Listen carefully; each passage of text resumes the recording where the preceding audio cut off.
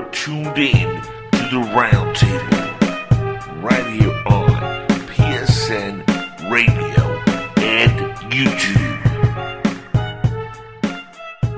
All right, everybody, welcome to the world famous Roundtable show right here live on PSN-radio.com. That's right, the epic Roundtable is once again with you, and as always, this is the gentleman they call the Jackal, and with me is the one and only, the head cheese of this show, the HNIC, I guess you can call you, right?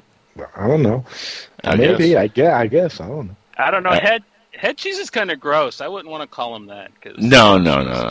Well, let's call him the head nerd in charge, because we're all nerds here. And we're going to talk about some nerdy stuff, and I'm talking about Zod Ryder. Zod, how you doing tonight, brother? I'm doing okay, man. It's great to be here. Love to have you on, and love to hear your voice, man. I was kind of worried about you there for a minute. Yeah, I was a little worried too, but man, I'm glad to be here.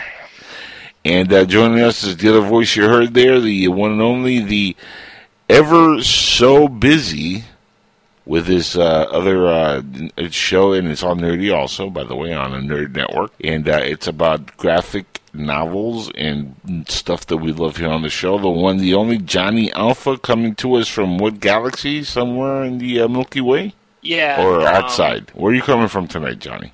I don't know. I'm kind of heading towards the Sirius system, like where we're supposed to come from. They're going to see if there's any truth to that, because I think Ridley Scott's a liar.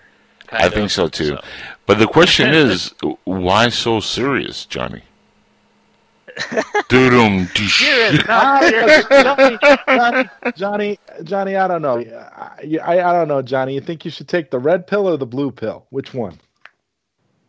I'm definitely not taking the black pill because incels scare me. So I'll take them both and see if I get fucked up. You know what I mean? Yeah, that's kind of my idea too. I'm thinking I'm gonna go purple tonight.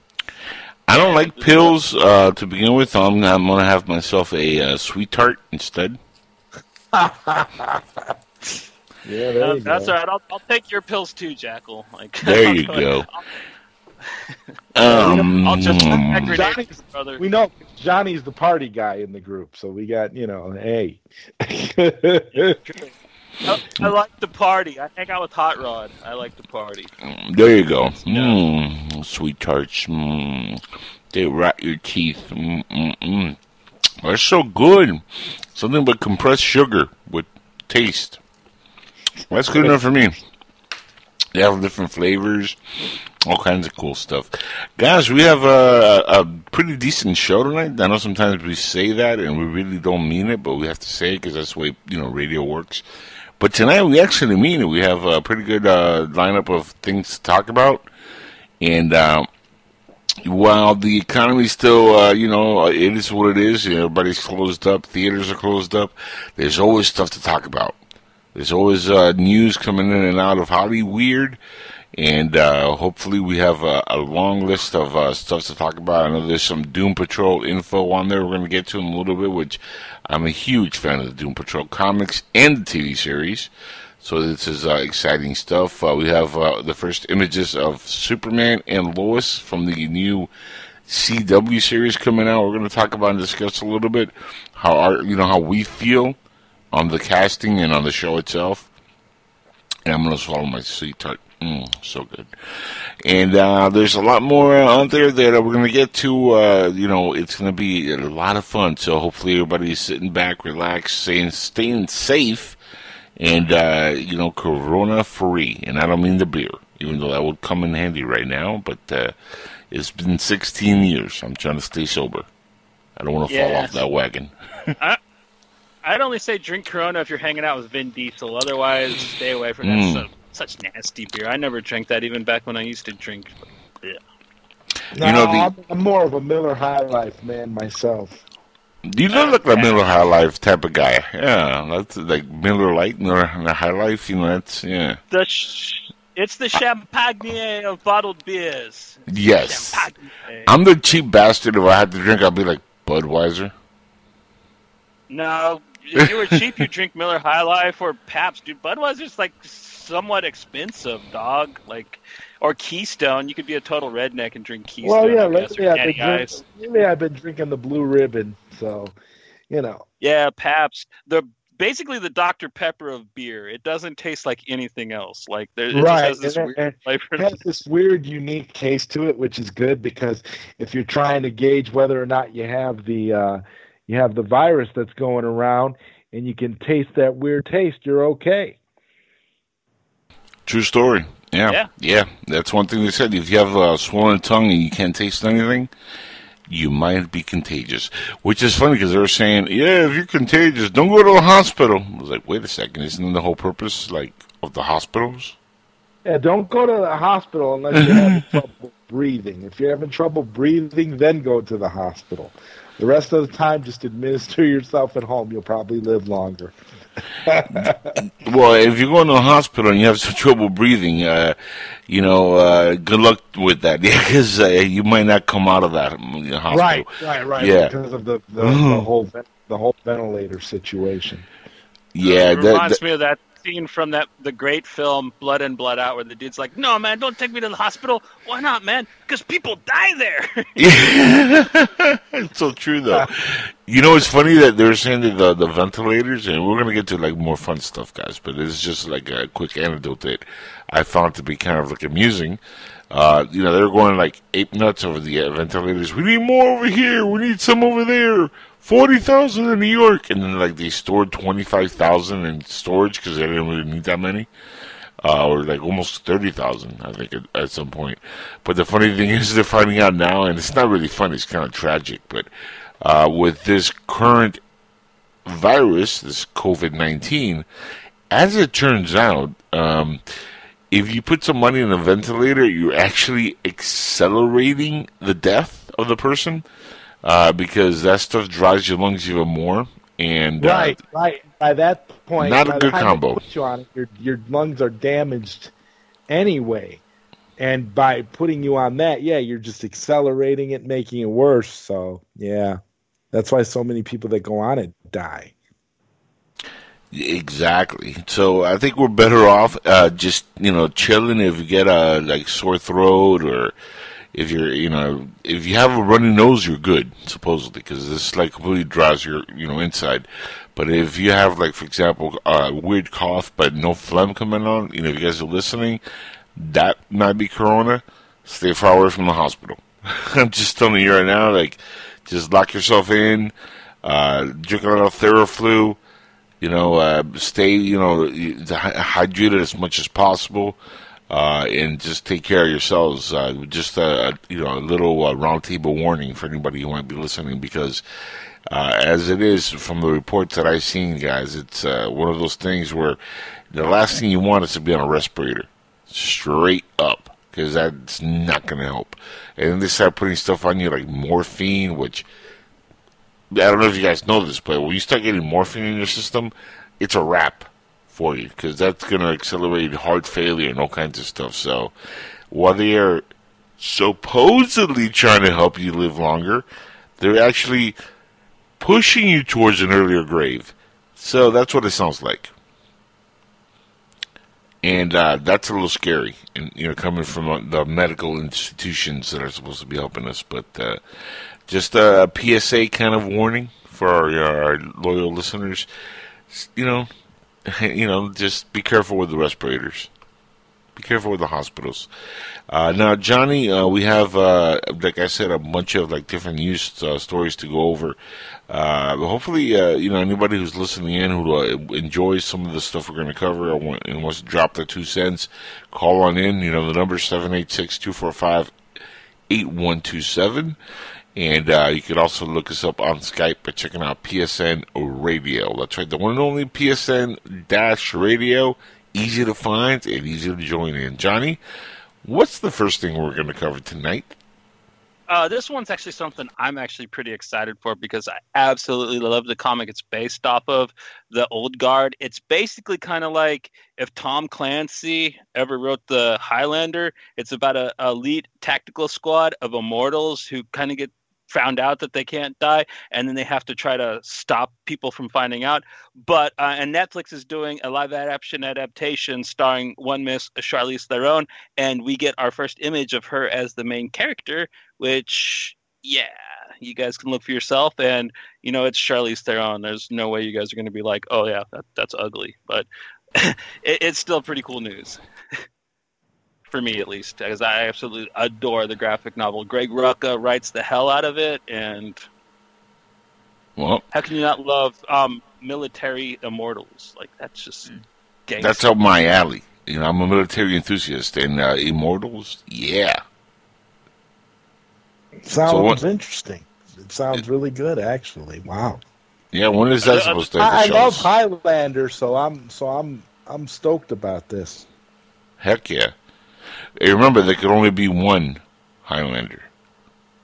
I'm also really excited because Netflix is doing just killer with these small comic adaptations. We had Lock and Key and what's it called? October Faction both get series earlier this year, which were both phenomenal, great IDW books. They did Polar a couple years ago with Mads Mikkelsen, which is a graphic novel series that Dark Horse puts out. And now this, and I'm just like, ooh, it's so good. Oh, and then also that Chris Hemsworth movie I talked about last week was based off an Oni graphic novel. It's terrible, but the graphic novel's terrible, but the movie actually came out very good, which, like, most people are like, how does that happen? Most good graphic novels turn out to be terrible films, but True story. Whatever. The Rizzos can pull that shit off, I guess. True story. So when is this going to hit again? What's the release on this? I'm not sure. I don't think they said when it's coming out. They just are kind of showing production shots of her as the character right now. So they're filming it, I believe. Gotcha. Well, I mean, sure. Let me tell you something. She kind of looks like a man boy in this picture, or a girl boy. But Charlize Theron is pretty damn hot as it is. So, yeah, this looks cool. I mean, I'll definitely check it out. I like checking out her work anyway, if you catch what I'm saying. But man, you see, there's always stuff happening, even during the lockdown. There's always news. This is cool news, though. See, this is what I've talked about on the show, guys. It's, something different that most major outlets, or most major fans, I should say, are not really too familiar with. This is the kind of stuff I think would do well, and it's, military stuff involved in there. It's just something different. I think the audience will really, latch onto this, and it's on Netflix. So Well, the cool thing is, like I said, it's kind of like the Highlander, and in the graphic novel, like each of the characters, you get their backstories, so you get these really cool flashbacks, and they're all from different warring periods. So you get this kind of neat look into all this different stuff, like from Rome, and then from the Napoleonic age, like all different eras, because they're not all from the same time period. They just kind of get found, like one day just like they get killed and they didn't stay dead, so, and then they just kind of find each other, and like there's just this group of them that kind of work together and do like this elite military tactical stuff. And most people just think they're a merc team, but well, they are, but like they also have a secret why they're so good. Yeah. Well, we're gonna find out what that secret is when the show pops up in the next 5 years, because we have no idea. I'm wondering, it'll probably be up next year. I'm wondering what the reality is going to be. On a side note relating to all this stuff with movie theaters. In terms of how things are going to be, because there's some reports out there saying that this virus might never go away. It might be with us indefinitely. So if that's the case, how do you have movie theaters in the sense that, in the way that we're used to having them, in conjunction with new material and stuff. With that being said, you look at, stuff like this, with like Netflix projects and streaming, and it becomes more and more important, streaming now more than ever is the way to go, because it's going to edge out movie theaters, because who's going to risk their life just to go to the movie theater and see a film. I mean, Well, it's eventually things get back to normal when it comes to that kind of stuff because, one thing that you gotta understand, the human body builds immunity to these kind of things also. And the longer we stay locked in, actually the worse it is because we're avoiding building that immunity. We have to intermingle, unfortunately, and this is a sad reality, we're going to have losses. People are going to die. There's going to take a huge hit. We've already had a lot of losses, so there's going to be more. It's yeah. just that's the way humankind has always worked. We've gone through epidemics, black plagues, LAPD, all kinds of crazy stuff. And there's been losses, deaths, and we continue forward, and that's how the human species adapts and builds immunities to these things. The longer we stay locked up, the actual worse it is for us. While it's good to slow that curve for a couple of months, you don't want to do this permanently because then you don't allow nature to take its course. Right.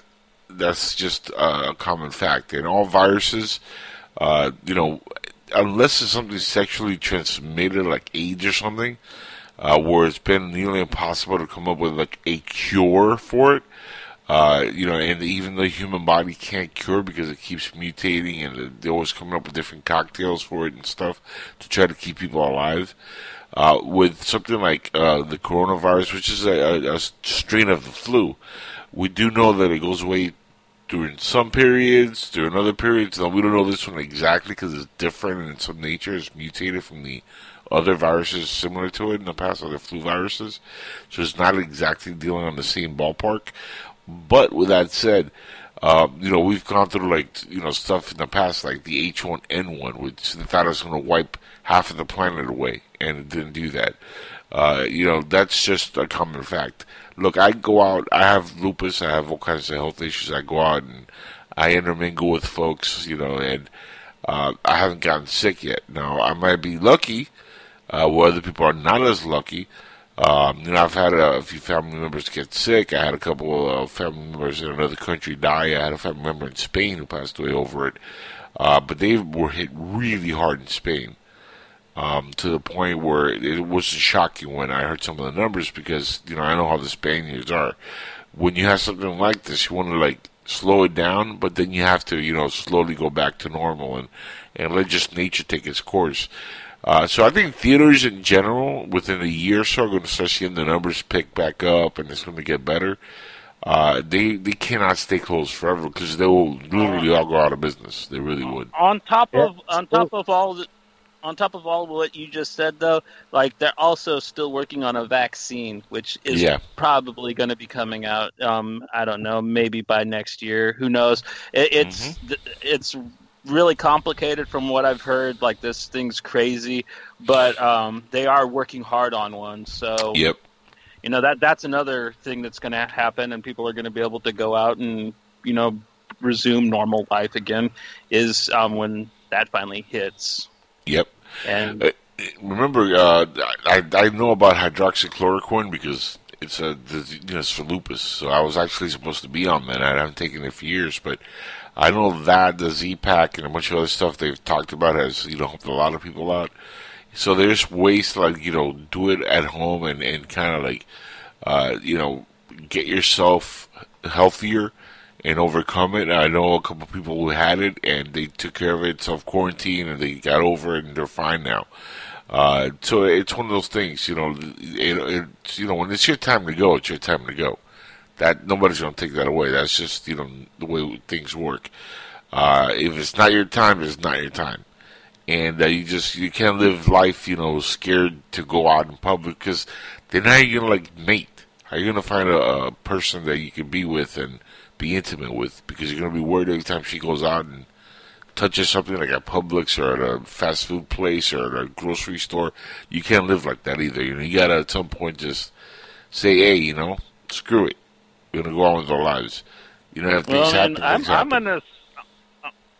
an essential employee anyways, man. I still work 50 hours a week, so everybody being shut in, I don't even know what that's like yet. So for me, it's welcome to my party. I've been shut in since December because of my leg surgery. So, and I have at least 2 more months of that nonsense to deal with before it's completely, healed.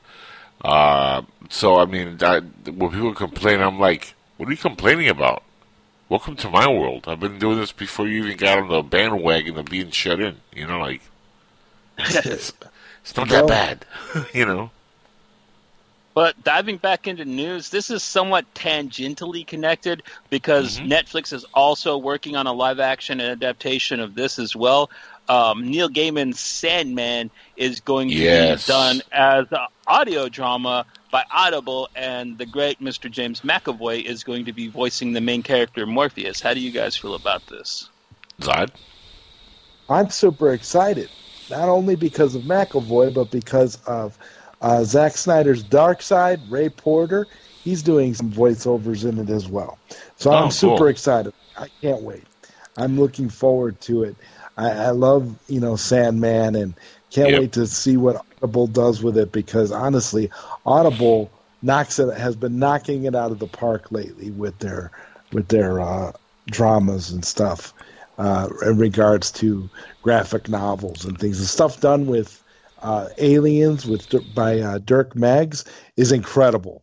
I mean, they adapted that Alien 3 script, and so now anything they do, I'm going to be drawn to it like a magnet, and I can't wait. I think this is going to be wonderful.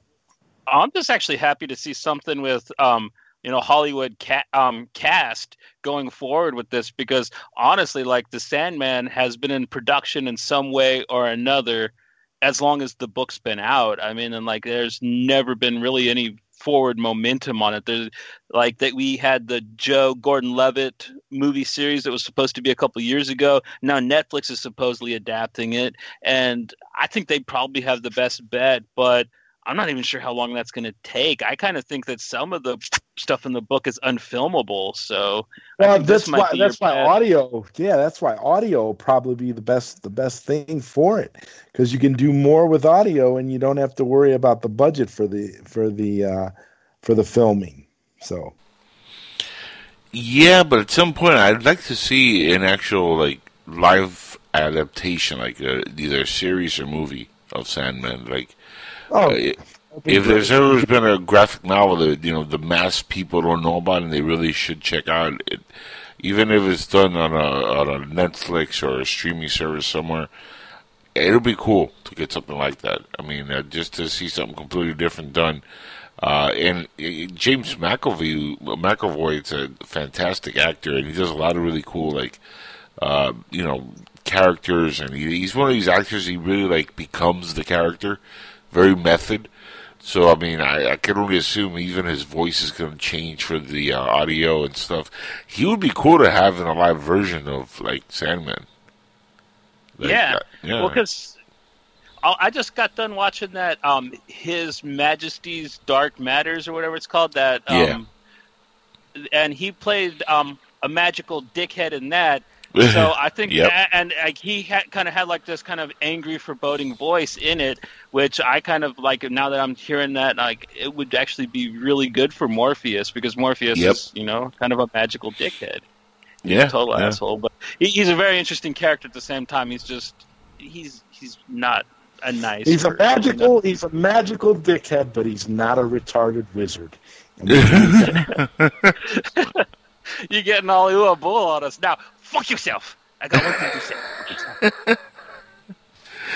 say. Poor Mags. It's funny because as the X-Men series is completely now gone from his hands, he'll want to play Professor Xavier again. This is a good little outlet because, I mean, like I said, I like McAvoy. I think he's a heck of an actor. I would like to see him in maybe something, WB related or DC related. I always thought that they should just go along with him being young Patrick Stewart and everything, and do like J.J. Abrams, do a reboot of Next Generation and have him be Picard. Like, that would be awesome. Don't have J.J. Abrams do it, for the love of God. Or something like what, or something, like in the Kelvin universe, like that he created somebody that.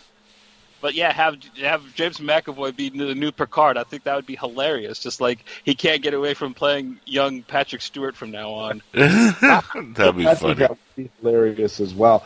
And who knows? I mean, it could happen. They've got more seasons of that Picard show coming up. God, so I hope not. Oh, fuck that Could show. end up with flashbacks with young Picard and end up with McAvoy in the role. You know. Does anybody remember? And I'm just throwing this out there that Tom Hardy of all people just played Al Capone in Josh Trank's new movie. Played Captain Picard, played a clone of Captain Picard in Star Trek Nemesis. Does everybody remember that? Yep. I'm just pointing out there, Bane, Tom Hardy. Tom Hardy's had so many roles. He's come a long way, hasn't he? Jeez. And he looked like none of them. Because if you look at him in Nemesis, he was such a tiny little dude in that. Even if you see him in Venom or Mad Max, where he wasn't even Bane huge, you're just like, how were you that small just a couple years ago? It's crazy. That's the magic of Hollywood. That's the magic of human growth hormone, brother. That's what that too. You could thank Sylvester Stallone for making that popular in Hollywood. He did that for many, many years. And that's how he's 70, close to 80, and he's still probably can whoop my ass without a problem. Yeah, he looks like he's 40. When I watched that terrible last Rambo movie, he looked like maybe he was about to turn 50, and you're like, nope, he's about to turn 90, and you're just like, how's that even possible? Yeah, he's about to turn 90. The only movie recently where Stallone looks, where Stallone actually is starting to look old, really, really old, is the Creed movies, but that's only because he's playing Rocky, and Rocky is supposed to age like a normal human being, not like Rambo.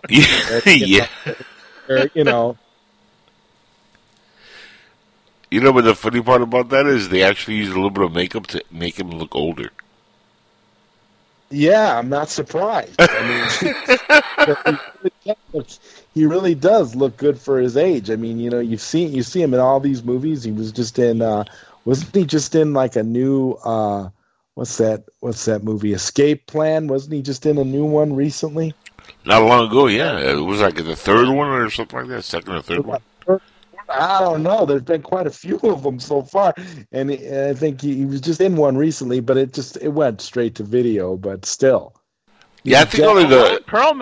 Yeah, I think the first one is the only one that went to theaters. The sequel one, I didn't like part 2. 50 Cent had a bigger part in it, and I always like to support Curtis, but it wasn't nowhere near as good as the first one. Support Curtis. The first movie is so good, though. I love the first Escape Plan. Him and Arnie just had fun being stupid in that movie, and that's what made it so good, in my opinion. It's funny. I heard, I saw an interview with Stallone, and they asked him in the 80s, did he really hate Arnold Schwarzenegger? And he said, I hated his guts. And they were like, really? And he goes, yeah. I mean, I'll do a movie, and then he'll do a movie that was ripping me off. And they're like what? And he goes, I did Rambo. He did Commando. Duh. And I was Commando didn't really rip off Rambo. He just kind of made fun of Green Berets in it. There was a poke at Rambo in it. Yeah. But Commando's a way different film. But think about it. Think about it, though. The movie's name was Rambo, and then Schwarzenegger comes out with Commando. Even the title's kind of you almost ripping him off. Kind of, sort of. He's going to go to for breakfast. Yeah, but I mean, it's hard to pick. You guys know I'm partial to director's cuts, and I think the Commando director's cut is head and shoulders above the theatrical version. I agree. Hey, why deny yourself the pleasure? God, honestly. Come on, Dylan. Or come on, what was his name? Bennett. Come on, Bennett. Put down the gun. Why deny yourself the pleasure? The greatest Arnold Schwarzenegger line ever, man. Why deny yourself the pleasure? That and get to the chopper. Go, get to the chopper. Yeah, the Predators is full of them. Like, do it now! It was great, too. Like... See, that's been the issue with the sequels to Predator. He hasn't been in any of them, and without Schwarzenegger in Predator, it just doesn't work right. You know, he really should have done either. Well, part 2 he didn't do, because he was doing something else, and he was busy, and they just couldn't get him. But I'm surprised he hasn't come back to that franchise all these years later. Because they've never said that his character was dead. They talk about how his report was filed. So obviously, Dutch is still alive in universe, or at least as far as like Adrian Brody and everybody else in the other films have led on. So yeah, I'd be down to see Arnie return. I've actually liked all the Predator movies so far. None of them past the first one, but I really like the second one, man. Bill Paxton is just gold in that film, man. Like he's hilarious. Bill Paxton is gold in just about every role I've seen him in, to be honest with you. Like, I like Bill Paxton. Yeah, he was an icon. He was a true character actor and just a one of a kind dude. He's crazy Texas son of a bitch, man. I miss him. that dude, I'll tell you what, man. Bill Paxton is somebody that for years and years and years and years and years was very underrated as an actor, extremely underrated. And it's a shame because he was a heck of an actor. So he was always one of my favorites ever since I was a little kid and I saw Aliens. Him as Hudson, man, he blew me away.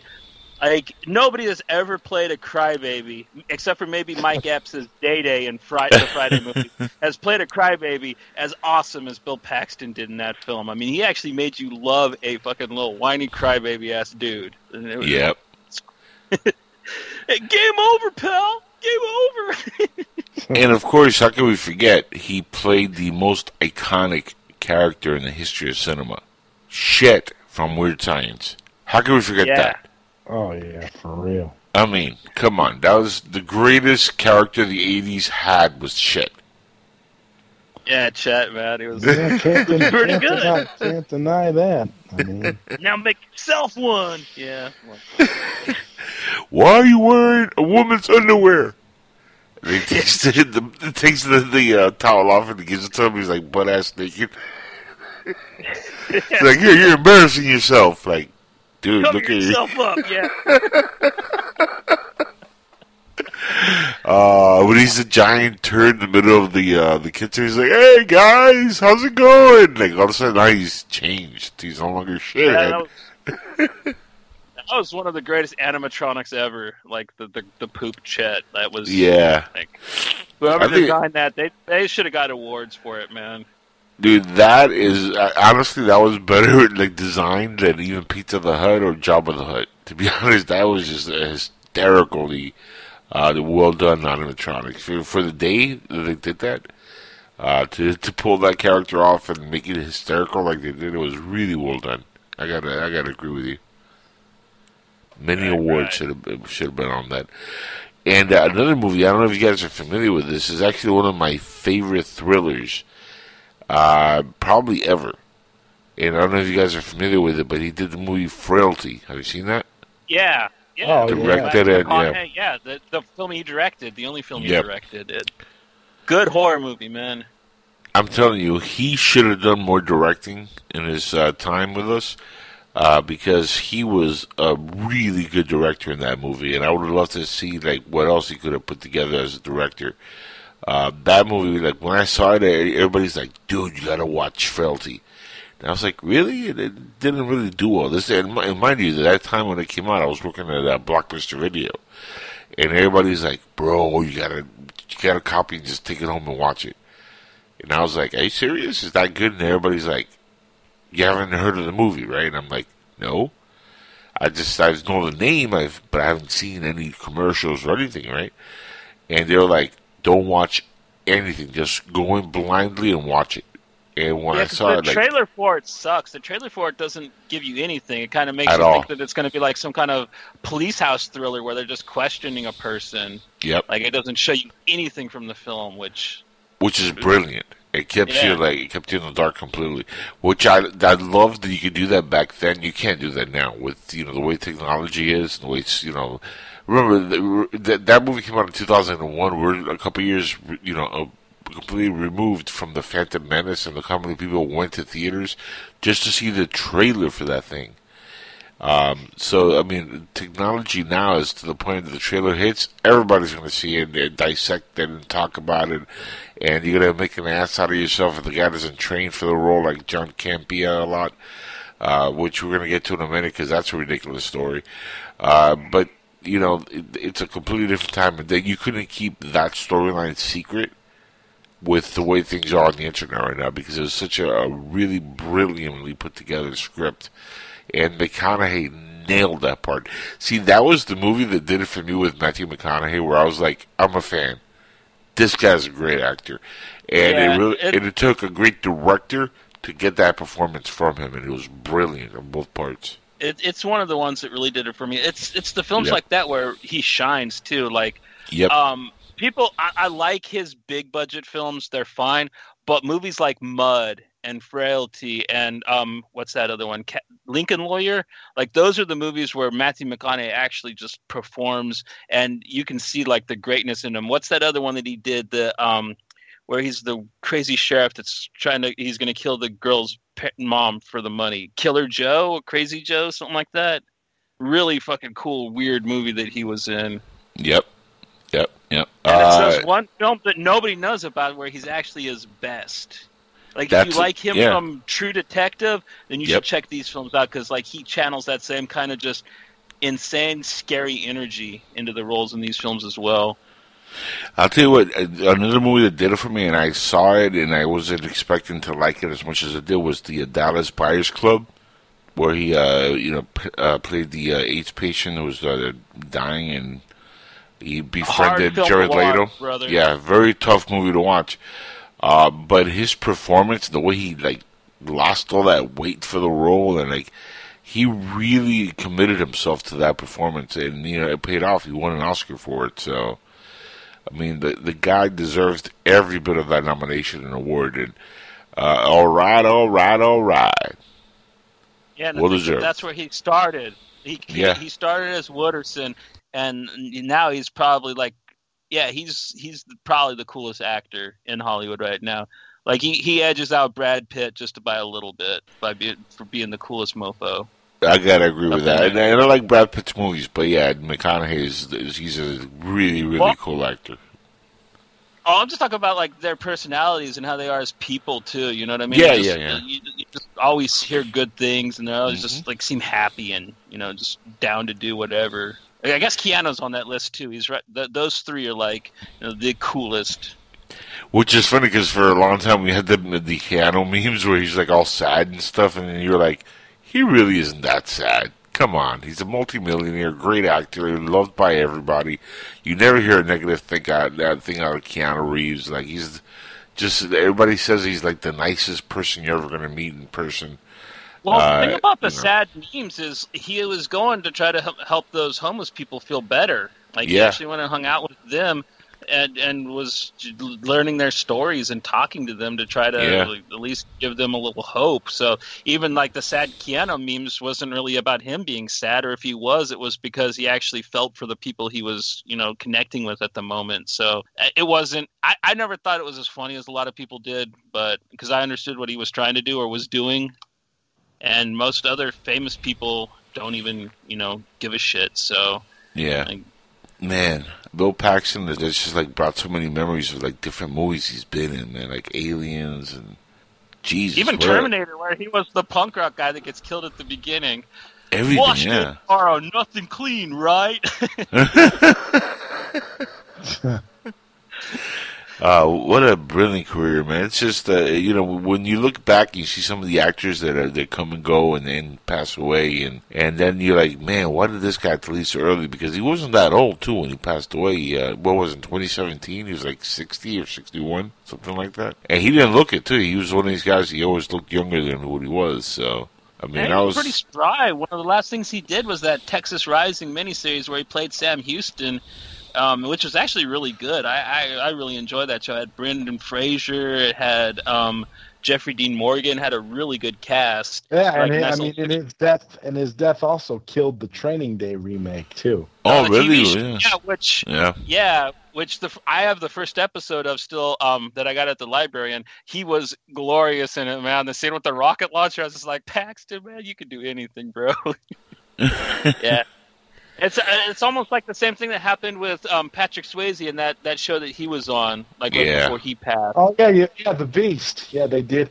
It got renewed for he did the first season. It got renewed for a second season, but he died before they could do the second season, so they ended up canceling the show. Another great loss, Patrick. I mean, that's another actor that nobody ever had a bad thing to say about. I mean, exactly. It's a shame. It's like the saying goes, guys: the good die young, and the bad, apples, the velvets of the world, they live on forever. If you catch my drift. The Velvetas. Yes. Absolutely. But rest in peace to Bill Paxton. Even though it's a few years later, we have never mentioned it really on the show. But I think we're all in unison to saying that he was a cool ass actor and great. One directing gig, and it's a shame he didn't get more. I mean, it's a shame he didn't do more. I know he did short stuff, here and there, but I'm pretty sure didn't he do at least one more movie? You sure that was the only one he did? I know that was his debut, and I'll have to IMDb him. But I, as far as I know, that's like his only like released work that was put out like widely, at least. I mean, I'm not sure, but I could have sworn I saw he did, I think one more. I know he did a couple of short movies, a while back, but I was thinking he had done something else. I think his son, James Paxton, is also doing acting now. He also had a kind of a music career, too, which was kind of cool. He did an album called Martini Ranch with the guys from Devo, which is pretty funny. And then, he did some reggae songs for the movie Club Dread with the Broken Lid guys, which are hilarious, man, for his Coconut Pete character. Yeah. He should have gotten an award for that, too, man. Coconut Pete was so great.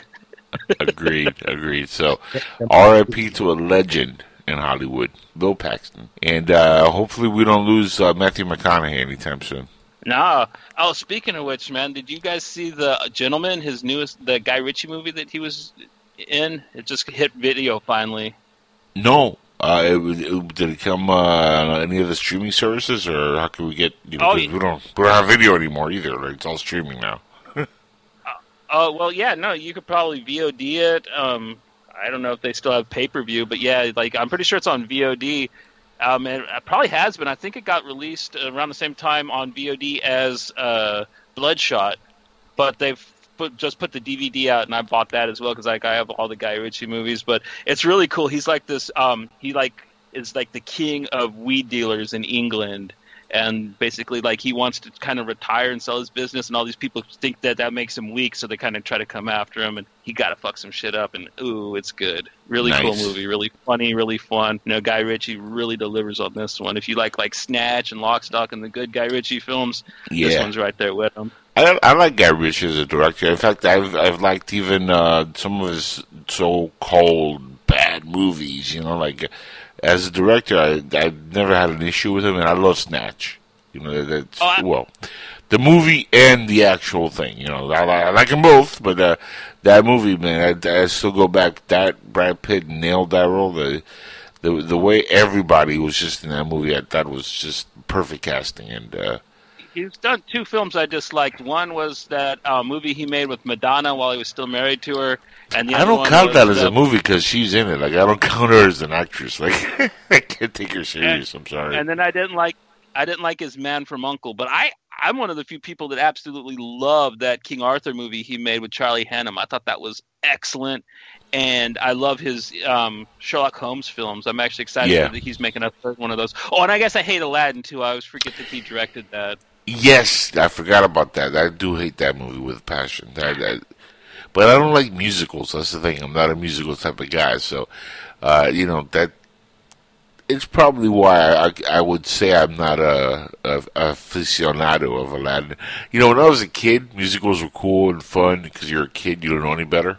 But, as you get older, you kind of start saying, well, that's girly or kid stuff, and I think really what they wanted to screwed see. up is Oh, go ahead. Sorry. they really screwed up by making Will Smith sing instead of rap. I think if they would have let Yes. him be the rapping genie, it would have went a lot better than trying to make him sing. Because man, that was just bad. It was awful, and I'm sorry, but to replace Robin Williams with Will Smith, and so close after Robin's passing, and the fact that he was originally signed to play the genie in the live action movie, and then of course he passed away, and they gave it to Will Smith.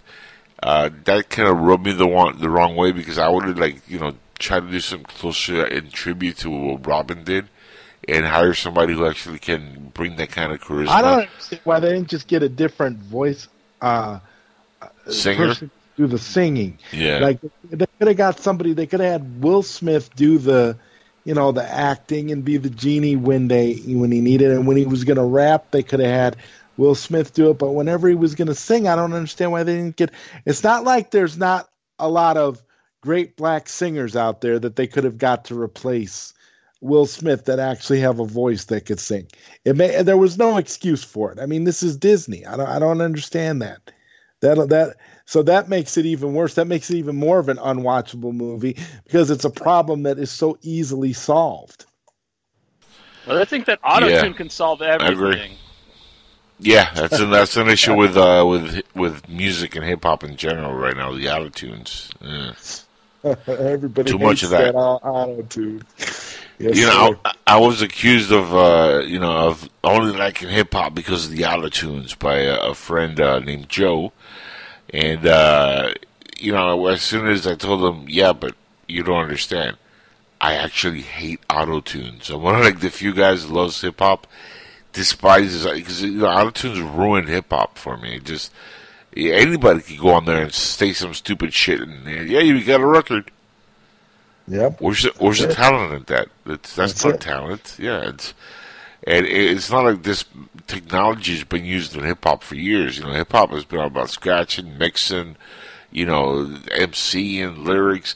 Now you can get on there and be like, my dick is on the floor. My dick is on the floor, and make it auto tunes, and next thing you know, you have a $50 million hit on YouTube. Well, the thing with auto-tune is, like, when the hip-hop guys first started using it, they'd do it to make goofy voices with it. And they didn't try to make it sound like they could sing nice. It was kind of like a weird thing where they'd, try to make themselves kind of sound like aliens or something. That's the same way. The first time I ever really heard auto-tune was, a black metal band I listened to called Dimmu Borgir would do it. Yeah. That's how it started, they though. Would mess it up. Yeah. Yeah, and they would do it to do demon voices and, try to do angelic voices getting taken down and stuff like that. And then the hip-hop guys did the same thing, but I don't know, somehow along the way it just became the tool for people that can't sing to try and hide that. And you can hear it sounds so robotic. The only guy I know that kind of I let get away with it a little bit was T-Pain, because he never tried to pretend that he did anything else besides just talking to a talk box. You know what I mean? He didn't try to be like, no man, I'm a good singer. He was like, no, but. And I don't even really like T-Pain very much. I just like that he did some songs with The Lonely Island, because I'm an Andy Samberg dude. I'm not a big T-Pain fan myself, to be honest with you. Me. But much of the hip hop I listen to now, I still listen to Aesop Rock, because he puts things out every month. And then I really like them screamy guys. I like NASCAR Aloe. I was posting some of his stuff on your feed a while back. The punk rock. Yeah. Kid. Yep. I don't know if you like him or not, because he's pretty screamy, but I think it's cool, because back in '97, when new metal was out, I told my brother, my best friend, who's my brother, that I wanted to do real do real rap metal. And he's like, "Well, what do you mean?" I'm like, "I want to scream over hip hop beats." And he's like, "You're crazy. No one will listen to that." Here we are, 2020. Motherfuckers be screaming over hip hop beats. I could have been doing that 20 years ago, man. Yeah, exactly. That's the only problem. The only guys, and honestly, and I think we might all agree on this one 100%, even though some of us might not be hip hop aficionados. But the only people that I've seen in hip hop that get away really with screaming, and maybe mixing some auto tunes over the last couple of decades, have been for one, the Beastie Boys. and 2 Tech Nine. To me, those are like the rappers that really like pushed that kind of like style of hip hop to another level. And I can listen to a Beastie Boys records from the 80s, the 90s. It doesn't matter. I can put it all the way through. I mean, I'm a huge Beastie Boy fan. Yeah. For decades now. And, you know, from the moment they started doing hip hop, because remember, they were like a punk rock band at first. They were a hardcore band. Yeah, hardcore punk rock. That's kind of what they were doing. But that didn't really work out for them. So they switched to like hip hop, and next thing you know, they blew up. But they were really at heart, they were like, you know, like a rock band. They really, you know, the hip hop kind of like just came natural. They always kept putting out hardcore EPs too. They got Olo and Allegro. They did like 3 or 4 actual like punk albums in between their hip hop albums too. So they never stopped doing that. Plus, Sabotage was a punk song. You know, they kind of had it was always sprinkled through their career. They never really let that go. Yeah. And then the same thing with Tech Nine. Like, I'm glad you brought him up because he's always really been into metal. He's actually been on. I actually seen him a bunch of times at doing shows between metal bands and hardcore bands. Yeah. So he's like always been into that too. And he crazy motherfucker though, man. I like him, but he's scary sometimes.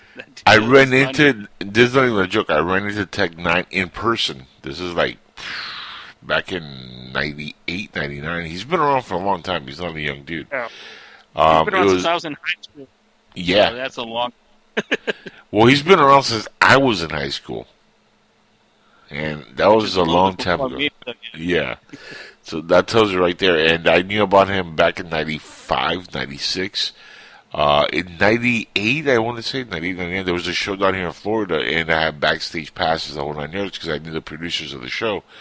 And he was one of the acts that was on there. And he's really, like, at that time, a really well-known hip-hop artist. He had worked with Tupac. You know, he was really well-known in the West Coast. He had been doing music for a while. And, but people didn't recognize him in person for some reason. And I remember bumping into him, and I was like, oh, crap, Tech Nine. And he's like, you recognize me? And I'm like, dude, you're like becoming a fucking icon. You worked with my favorite rapper, Tupac. And he's like, oh, that was my boy, man. And like, he was really cool. It was like a brief 2-minute thing. But I was like, this dude is just cool. Because he was like very, you know, like humble and nice. And not like, you know, the fact that he had worked with icons and he's been doing music didn't go to his head. And anybody who talks about him now, like they know him, they say the same thing. He's still the same dude he was back then. And yeah, he's always been into like rock, metal, like all kinds of different music. And I usually, you know, like it's funny because I've had like cool interaction with people in those worlds, even though I'm not into like metal or rock. Personally, you know, I like some, but it's not like my favorite genre, you know. But I've always kind of interacted well with people that love that. Like one of my best friends for 30 years almost is a metalhead. So, you know, that tells you right there, like, you know, that I don't have issues with people's, you know, taste in music or whatever. And he's a lot like that. Like, he likes everything, the whole spectrum. Like, he likes some country western. He likes, you know, metal, rock. He's an all-around musician. He can play instruments, the whole 9 yards. Like, that separates real musicians from just guys who get on the, you know, microphone and be like, yeah, we like dicks on the floor. Auto-tune that. Dicks on the floor! You know? You make fun of Little Pump because, like, that's what I think you're kind of making fun of. Because he's like the guy that I know that hops on auto-tune, says one phrase over and over again, and tries to call that a song where he just like, Gucci gang, Gucci gang, Gucci gang, Gucci gang, Gucci gang. It's like, dude, you gotta have more lyrics than that, dude. Come on. This isn't even a song. You're just saying Gucci gang, Gucci gang, Gucci gang. Like, Tekashi 6ix9ine is a better musician than you are because at least he has more than 2 words in his song. Yeah, he's got. I have no idea what he sounds like. I have no idea what he's saying. He sounds like some kind of black metal Ewok wigging out like. I have no idea what the hell Tekashi 6ix9ine says, but like he seems to be saying a lot, not just saying Gucci gang, Gucci gang, Gucci gang, Gucci gang. Did you see, Wow. dude? Did you see the mural? And I don't think we talked about it. It's funny as shit. There's a mural somebody posted of 50 Cent, and they did the whole artwork with his face looking like Tekashi 6ix9ine, like all the rainbow stuff in his teeth and the hair and the whole 9 yards. And somebody sent a picture to 50, and 50 got like, he went ape shit over it. He started posting on Facebook. He's like, I'm gonna find this motherfucker who did this. We wouldn't have issues. Who the hell posts like, why would they do this shit?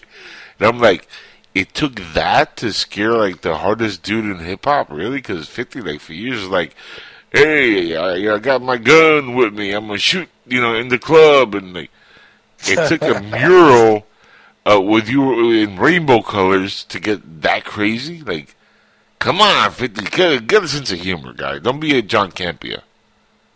Yeah, Exactly. John maybe For 50 real. wants to work for. He wants to work for Collider, man. Like just like you, Jackal. 50 wants. Yeah. Curtis wants to work at Collider. He can't make it that much off of vitamin water anymore. He wants that Collider money. Yeah, he wants to do that Collider / thisis50.net.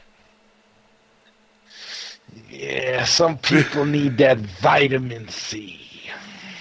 This is 50. I got shot in the face. This is 50. I got $100 million in the place. This is 50. I lost it all because I posted a video of some fat guy's wife in bed. This is 50. Which he really did. Like, he posted, what's his face? I've been watching. There's like this funny British dude on YouTube named Traplore Ross who makes like historical hip hop videos. He's really funny, and yeah, I've been learning a lot about the weird shit why rappers have gone broke over the years, and like some of the stuff that like Diddy got in trouble for. I'm like, really? It's not your gangster shit. Oh, I guess that was kind of part of his gangster shit because he was like beefing with the guy and stuff. But I mean, like, it's such a lame way to get sued and get your shit took. Like, but then again, he like filed bankruptcy, so he didn't have to pay her. So, like, from what I understand, like that's why he did that. He's like he pretended to be bankrupt, so he didn't have to pay that lawsuit or all of it, at least, or something like that, which is good for him. Well, that's why he went bankrupt. And then, smart 50, he took pictures of himself with like a bunch of money. I'm like, good job, 50. We all know you're lying, but you might want to keep that to yourself. Like especially if you're going to declare Chapter 11. Like, you might want to not tell everybody that you took the money out of the bank and now it's somewhere in the trunk. You might not want to tell somebody about that. Wow. That is not 50. That is Curtis is being paranoid. That's what that is. It's funny because like I think Game, and we're gonna move out of hip hop in a second here. There's something I found really funny. I heard a Game diss song towards 50, and this was a few years before the show Power was on the air. There were 50 producers now, and he was talking about like he was dissing 50 in G Unit. And he said when 50's career starts going down the toilet, you're going to see him showing his dick on TV or some crazy stuff like that. And sure enough, on the show Power, 50 actually does show his private parts. So I think Game could get a royalty check for coming up with that storyline. Yeah, he like Nostradamus now, man. Like he's Yeah. like telling the future and shit. That's terrifying. Yep, that's another reason to never watch that show. I guess. I mean, like I am a fan of 50, but I don't need to see it. I don't need to. No, I don't want to see. This is 50. Oh. Yeah, I don't want to see it. Like give that old song of his, "My Buddy," just a different meaning, and like I don't need it. Yeah. So what is In the Club really all about, 50? I don't want to be a part of that club. No, sirree. But moving on to more appropriate stuff. What else is in the news there, Johnny?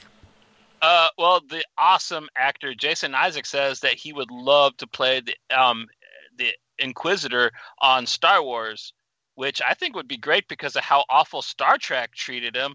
Like, he might as well jump over there and like play a bang up role. What do you guys think? You guys any fans? Oh yeah, I think so. I think he'd be good for that. I mean, I only know the character from Rebels. Like, I bet he has a bigger part in the Clone Wars, but he was pretty creepy when he was coming after Ezra Miller. And Ezra didn't chokeslam him like an old lady. Yeah. I could see him actually in a Star Wars anything. I mean, he has that kind of like persona about him. Yeah, he's a really solid actor. Yeah. He can actually, like, because he's British and he could pull off any accent. Like, if you watch the movie Black Hawk Down, where he plays the crazy bald-headed Texan dude, like, he nailed that Texas accent. He's actually a really good actor. He can do different voices and everything, which is kind of hard for a lot of other British people to do. Because, like, I've watched so many movies where Gerard Butler's supposed to be an American, but no, he sounds Scottish. Yeah, and actually, as the Inquisitor, man, that would be really awesome. Because I mean, he kind of has like that face of the Inquisitor. You just got to shave his head. Or just, give him a bald scalp and heavy makeup, like they did to Darth Maul. But either way, I mean, he has that kind of like facial structure look about him, and that's a character that really should get fleshed out somewhere, because the Inquisitor will be a really neat character. In fact, I think a lot of the stuff they did on Rebels, with new characters and stuff, deserves to get a live action adaptation. Like, I would love to see a Kanan Jarrus live adaptation of how he became a Jedi. That'd be kind of cool to see that. Hell, get Freddie Prinze Jr. to play him. He did the voice. Why not? Did he really? Yeah, you didn't know that was him? Yeah. No, I didn't know that was Fred from Scooby-Doo, man. Yeah, but he had that big Star Wars freak out. I don't think they're going to ask him to be on anything else Star Wars related, bro. I don't know, but he's a huge fan, and his freak out was like epic, and it was positive. It wasn't like he was dissing Star Wars in a bad way or anything. No, he was sticking up for George Lucas. He was defending Lucas in relation to Disney Star Wars, but still, his meltdown was huge. I mean, it's not shocking that the show got canceled shortly afterwards, but that's neither here nor there. No, he said it afterwards, right? Wasn't it after the show got canceled? Just after they show the last episode, yeah. Yeah, because I remember him saying something like, "Oh, I'm not really contractually obligated to be nice about things," or something like that anymore. And he went off on the fans, or what they thought about George and the studio, and to be honest, right now I think everybody's on his side, because as much as the prequels might have gotten hated by some of the fans, let's just be honest. I think at this point they're a little bit more loved than the sequels. The prequels look like masterpieces now. When you look at, I won't go that far. Compare them to what we got. When you compare them to what we ultimately got, yeah. We can all praise. At least George had a plan. Yes. Disney didn't have a plan. They just made shit up as they went along. So they're masterpieces like Godfather 3. I'll agree to that. Well, I'll say this much: Hayden Christensen, compared to some of the stuff that we saw in the sequels, I would take Hayden Christensen as Anakin. To be honest, with some of the stuff that happened in The Last Jedi, and the more I watch Rise of Skywalker, the more I'm like, there's so many flaws in this movie. Why did you need to watch it more than once to even see that, though? I've only seen that movie the one time, and all I can ever think of is, yo, dog, I got a swamp full of Star Destroyers. Don't ask me how I got them. That's all I need to just, like, stop on and just be like, yep. I mean, I still enjoyed the movie, and I love the addition of the Emperor. It was just badly, conceived in the way they did it and executed the Return of the Emperor. But you guys know how I felt about that early on. I've been saying it for a long time, that he was the way to tie everything together, and I was always for them bringing him in. Well, come on, man. You had better plots that you made up in 5 minutes in conversations with us. That was the problem. Yes. Any one of the plots and ideas that we all came up with talking to each other about this stuff would have turned out better than what they actually gave us on film. So that's what the problem is when you think about it. I guess it's kind of touching that Star Wars ripped off Dark City for the ending that they did with. But I mean, at the same time, it's like, really, dude, Star Wars ripped off fucking Dark City. Like, that's cool and all. I mean, I love Dark City. It's one of my favorite films of all time, but it's just like wrong to even think about that. Like it actually happened, and it was in a film, and it's like, why? Why? Because it will make money, Johnny. That's the only reason why. Show it to me. That's what It's like, why ask why? Ka-ching! That's, at the end of the day, it made money. That's really all that matters in Hollywood.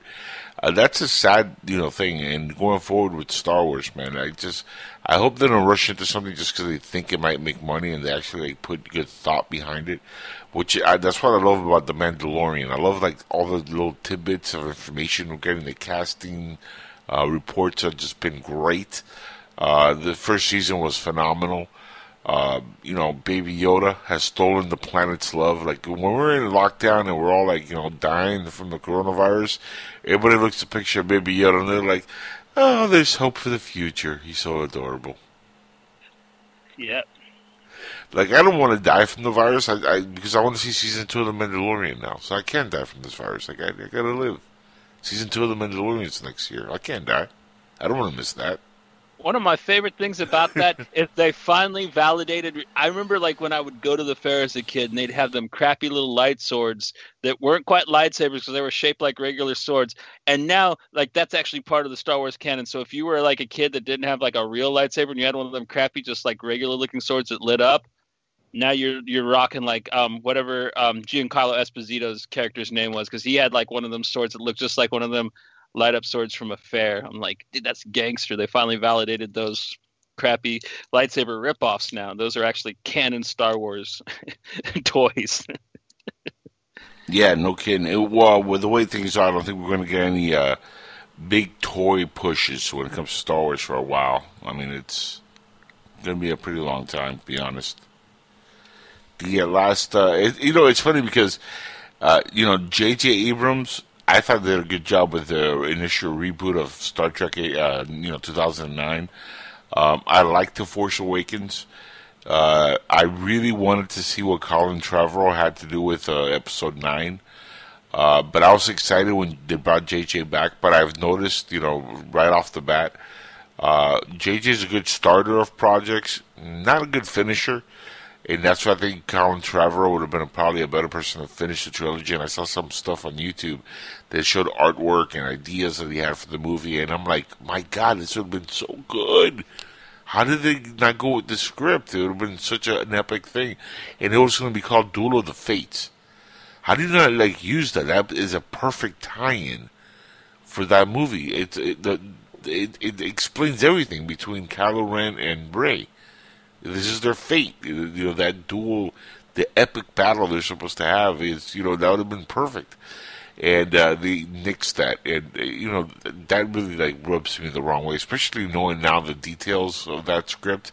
I'm like, my goodness, they missed so many really cool things they could have done. Captain Phasma was going to have a bigger role and be more epic. They completely, butchered her character. And she got so much hype, and it's a shame what happened after The Last Jedi to The Rise of Skywalker. It just went downhill. But, with JJ, the funny thing about his two directorial, outputs from Star Trek to Star Wars is when and this is kind of amusing and sad at the same time, when he jumped on these two projects, while they are the biggest box office turnouts for these movies and these franchises, the toy lines completely died out. Nobody wanted to buy the new toys for either one. The Star Trek toys, action figures, none of that stuff sold. At all. The Star Wars toy line sold very little, and then they released Rose Tico. Nobody bought it after that. They're like, yeah, we can't support Rose Tico or anything involved with her. We just, we're not going to do it. So everybody just stopped buying the toys. Now you can't give them away. It's the saddest thing. Of course, as it is, when you have a movie that is badly received by audience, normally that would happen. It kind of happened with Attack of the Clones, where those toys didn't sell at all, but then they had really bad looking artwork for the covers of the figures, and it just didn't mesh well. But funny enough, the Revenge of the Sith action figures sold like crazy. because that was a better received movie. Phantom Menace, nobody knew what they were getting, so everybody like went crazy buying those toys. And then they were in the movie theater and they were like, Jar Jar just ruined Star Wars for me. Damn it. I have $6,000 worth of toys at home and 4 tattoos of Darth Maul and Jar Jar.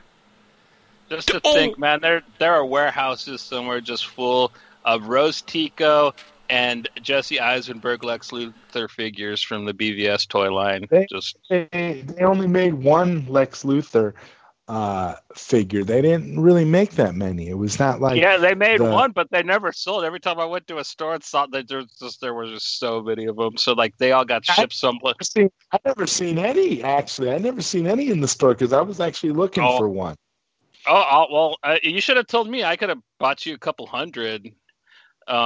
But yeah, they're probably buried next to the old ET Atari game in some landfill somewhere, man. Nowadays, probably there's none of those, and there's no, and there's Rose Ticos, there's lots of Jar Jars, there's lots of Last Jedi Lukes. Yep. Nobody wants that stuff. I mean, I don't know if what Jackal said is true, but I can tell you, like, all of my newer bought Star Wars figures are all Rogue One figures. I got Donnie Yen, and I got Rogue One is the most current stuff that I have. Yeah,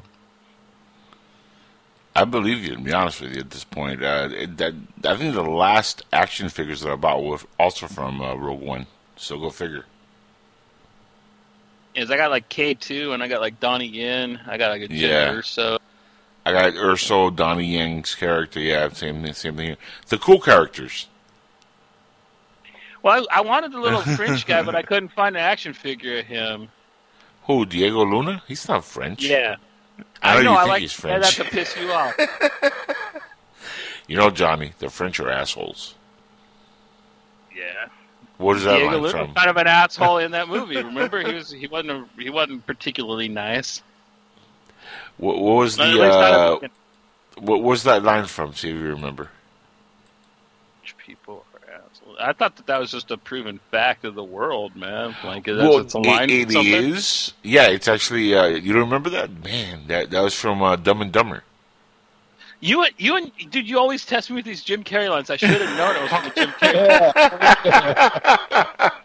I know. I keep giving you like softballs, and you keep missing these, man. Like, well, I don't really watch Jim Carrey movies, and neither should you, since you hate him as bad as I hate Tom Cruise. So, at least you say you do. True story. Yeah. I don't really hate Tom Cruise. No, I hate Tom Cruise. You hate Jim Carrey. Stay on page. Wow. So, we got some HBO Max news, and this one is coming straight from Zod Ryder, even though I saw him post earlier that this has been debunked by a few people, but he still thinks it's true, that the Snyder Cut is going to be shown on HBO Max. No, not that it's going to be shown when it launches. That it's going to be announced or at least teased or previewed. Not that it's going to be announced. I mean, not that it's going to show up. It's going to be a while before we actually see the Snyder Cut. But they'll probably make a documentary about it, like they did and that's probably the closest. I could totally see a documentary coming out at some point, sure. But I don't know. I think at this point they need to do. I think at this point they need to at least make an announcement. If they make an announcement, it'll be good for subscribe. For a subscriber boost. They'll get all those people that were disillusioned and have been upset about it, and they'll get all those subscriptions guaranteed. Because I've said this before, I will pay for an annual subscription for HBO Max right off the bat, day one, if they announce the Snyder Cut, so that we know for sure that it's coming. Yeah, guaranteed. HBO just really dying for all 15 of those new subscribers. So yeah, I'm pretty sure you're right. The Max. Speaking of HBO, the Max, we have to bring in, the next article here that deals with Superman, the Man of Steel, and Lois and Clark, and possible rumors of HBO, the Max. being involved in a Superman project. But Johnny, let's jump to that real quick. Have you guys seen the images coming out of the show? Even though it's not really shocking, we all know what the dude looks like. But pretty cool images. I mean, what do you guys think? Yeah, you buying it, selling?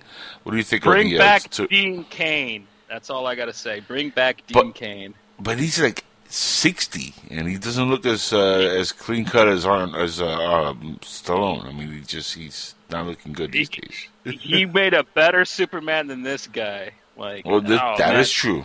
This is true. I'm not gonna lie there. That's true. Well, what they need to do, they need to give Brandon Routh his own HBO Max Kingdom Come series, because this new Superman, this Superman and Lois show, just looks ridiculous. I think they backed the wrong Superman. He's like it'll be okay if he's playing like Superboy. He's like really short, like an older Superboy, I guess. But he's always been short since he started. He's been extremely short for Superman. I mean, I don't know. I'm not really a fan. I don't think that his particular iteration is good, and I think that they kind of dropped the ball giving him his own series. I don't know. Yeah, and especially since it's still going to be tied to the Supergirl show, which I try to like a lot of that CW stuff, but I could never find it in my heart to like that show. I watched one episode that I kind of enjoyed because they had the Red Tornado on there, and you never see that full in live action, so that was kind of nice. But aside from that, like, you know what I mean? It wasn't as good as like the Blue Beetle Booster Gold episode of Smallville, which was just brilliant. But it almost had that potential, but sadly it was on Supergirl. Poor Red Tornado. Yeah, unfortunately. Yeah, the more I see that show, the least I want to watch it, by the way. Supergirl, what a terrible show, man. That show is just... The first season was decent. I guess maybe because it was the network it was on, it was CBS. You know, and it at least had a decent budget, and they had network standards, which WB doesn't have any, apparently. Like, you know, they just throw stuff to the wind. I don't know what WB is doing, but... at least CBS had, you know, some kind of a standard when it came to like the production, when it came to like the storyline. That first season was pretty decent. It wasn't great by any means, but it was pretty decent. If they could have built on that and kept the show to that level, at least it would have been fun to watch. But they they butchered so much of it. The multiverse, I was excited for that. I'm like, ugh. I don't even see how you could have liked the first season, man. I hated the stepsister. She was just a horrible character. Dude, she's gotten so much worse. Like every season, it's horrible. And then their version of what's the photographer kid's name? Where they made him like some suave, cool guy. And it's like Jimmy Olsen. Jimmy Olsen's supposed to be nerdy, man. Like I don't care that they changed the race or whatever, but the fact that they made him like suave, and it's like, dude, like that's not the why couldn't you get a nerd? That's not Jimmy. You know what would have been really cool if you wanted, like, you know, race swap Jimmy Olsen and make it a black kid or a black dude or whatever? If they would have gotten the kid who played Chris Rock and Everybody Hates Chris and made him like, you know, young Jimmy Olsen, I would have been totally cool with that, because I could see him like kind of that nerdy kind of role. You know, like a photographer type, and he still kind of looks younger than everybody else. But when they got a Jimmy Olsen look at, like, he towers over Superman. Yeah. I mean, how does that work? You know, like, that's another big problem. They might as well have racially swapped Superman as well, and just made Jimmy Olsen Superman on the show.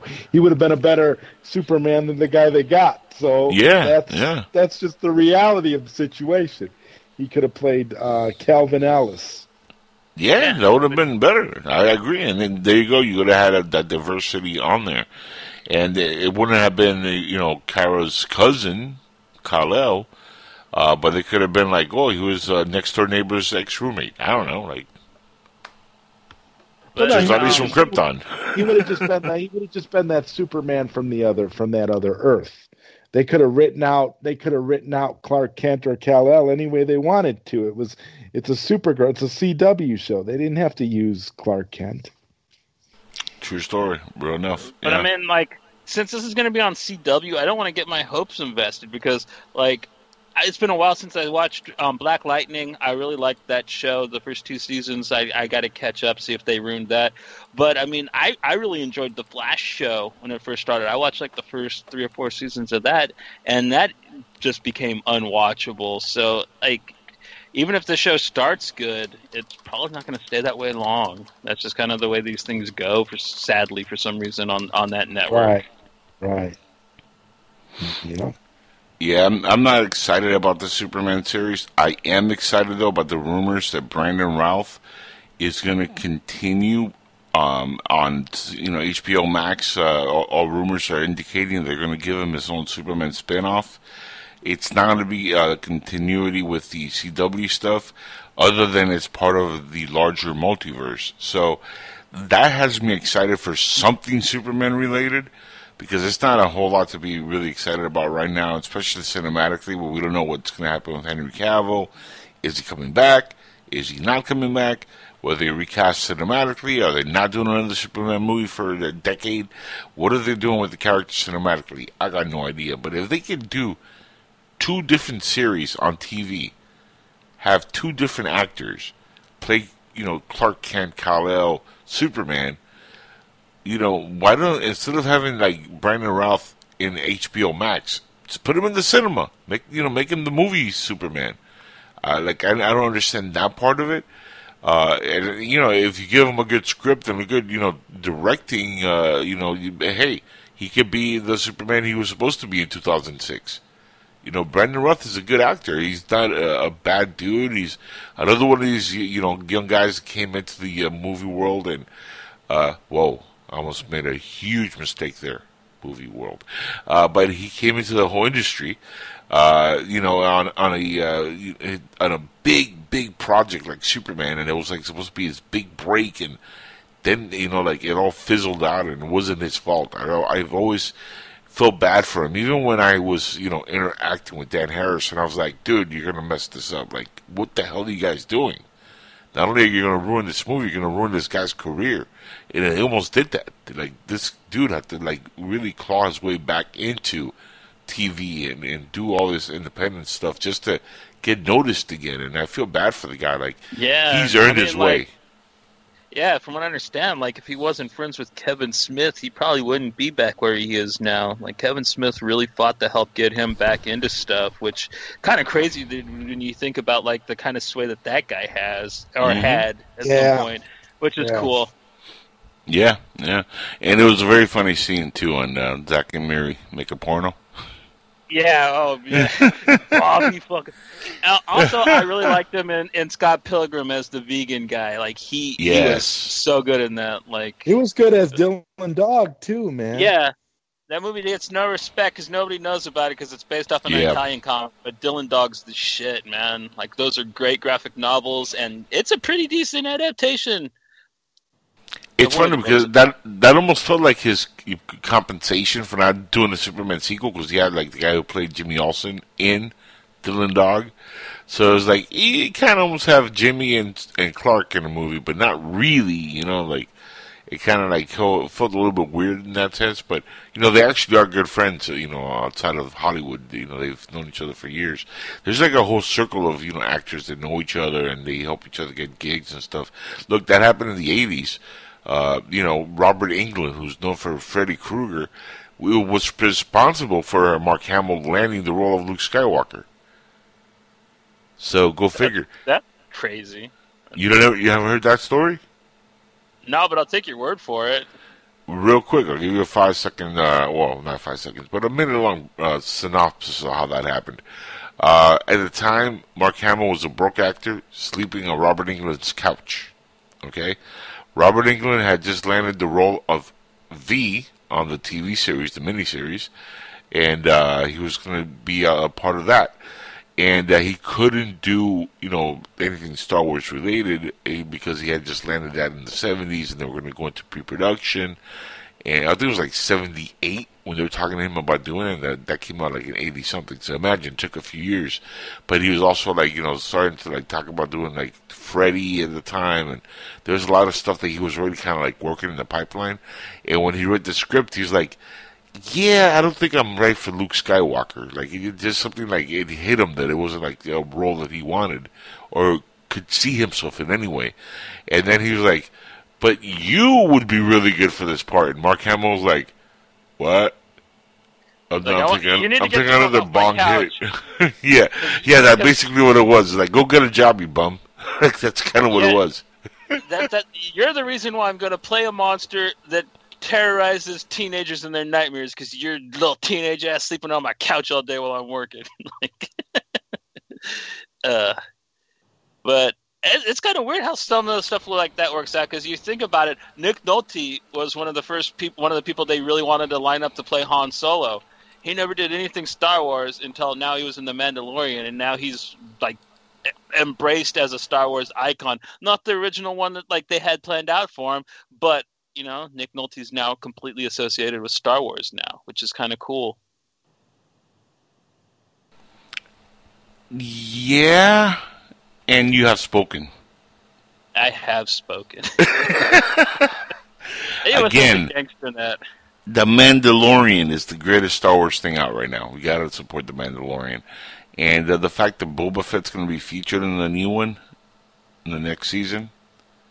And they're going to have Shaka Tano and a bunch of like different characters that we haven't seen before live action, and some that we have seen in live action, like Boba Fett again. And the fact they got Tamara Morrison to play Boba Fett. I mean, people keep saying I do not. That's recognize... epic, bro. He played Jango Fett in the Attack of the Clones. Why did they get him back? Because they're all clones of him. Even Boba was his clone. Like, remember, like Boba Fett was the son, but it was really his clone. So he's the right age. I don't Boba Fett taking his helmet off though, and shit. I hated that. I hated they showed his face. Like I think that's one of the main reasons I hate Attack of the Clones so much. They show Boba Fett's face. How can you hate Attack of the Clones that much? It wasn't that bad. It's the worst Star Wars. It's worse. I never got the hate for that one because I love the rain sequence when he's fighting Jango Fett. That to me is like an awesome space western sequence. The whole clone, on Camino with the aliens, that was cool. That was McGregor and the beatboxing alien. That was amazing. And the gray aliens with the long necks. That was very original. George Lucas. Nobody'd seen that before. And yeah, dude, fuck that movie.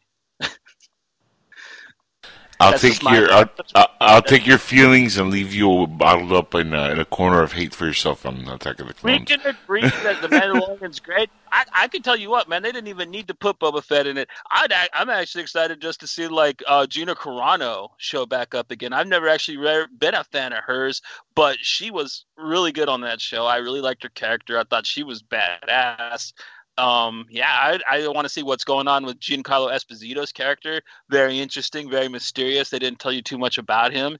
All you know is he messed up Mando's people, which I thought was pretty cool. I'd like to learn a little more about that. So all these new additions are great, but they could have just did a straight up carry on from season 1 with just a few sprinkles, and I'd be just as excited because I really, really liked what they just were able to pull off with that first season, having like Werner Herzog and the weird stuff that was in that. Plus, just you get to see every single alien that ever showed up in any Star Wars back on the screen for at some point on that show, which I thought was great. Yep. True story. Yeah, true story. Let's see what else we have on here because I know we have a few other things we wanted to get to. I'm going to let Zod talk about this because I know this is something that is near and dear to his heart, and we always, rip on him anyway. Do you want to get in a little bit more into the Zack Snyder story there, Zod? No, not particularly. I mean, I don't think there's really all that much more to say about it. I mean, the idea that we could get an announcement for the release of the Snyder Cut once HBO Max launches at the end of the month. That would be cool if we get an announcement, and I'm going to hold to what I said before. All they would have to do is announce it. Just say that it's coming soon, and you would get subscribers just based off of that alone. You would have because they're going to need material. They're going to need new material to entice people to come over to that, because as of right now, they haven't really advertised too much about what they're going to do, about what kind of content that they're putting out. In front of him, what I'm hearing, HBO Max is going to be quite expensive every month. So you're going to have content to really, to sell to subscribers if you're really going to try to compete with Netflix and some of these other networks. So I don't know. Like I said, I don't expect to see the Snyder Cut drop, right away or anything like that. I think if they just made an announcement that it was coming, that would help. That would create some buzz and, get some people excited. I mean, and like I said, I know for a fact that I would be excited and would sign up for an annual subscription right away, because, that's good. That's good faith. That's WB saying, okay, we're going to do this now. We're going to put this out. So this is the direction you wanted. So here's what we're going to do. And so I would be excited for that, but we'll see. We'll see what happens. I'm excited, and I want to hear announced something for soon. Zack Snyder's new zombie film on Netflix. Now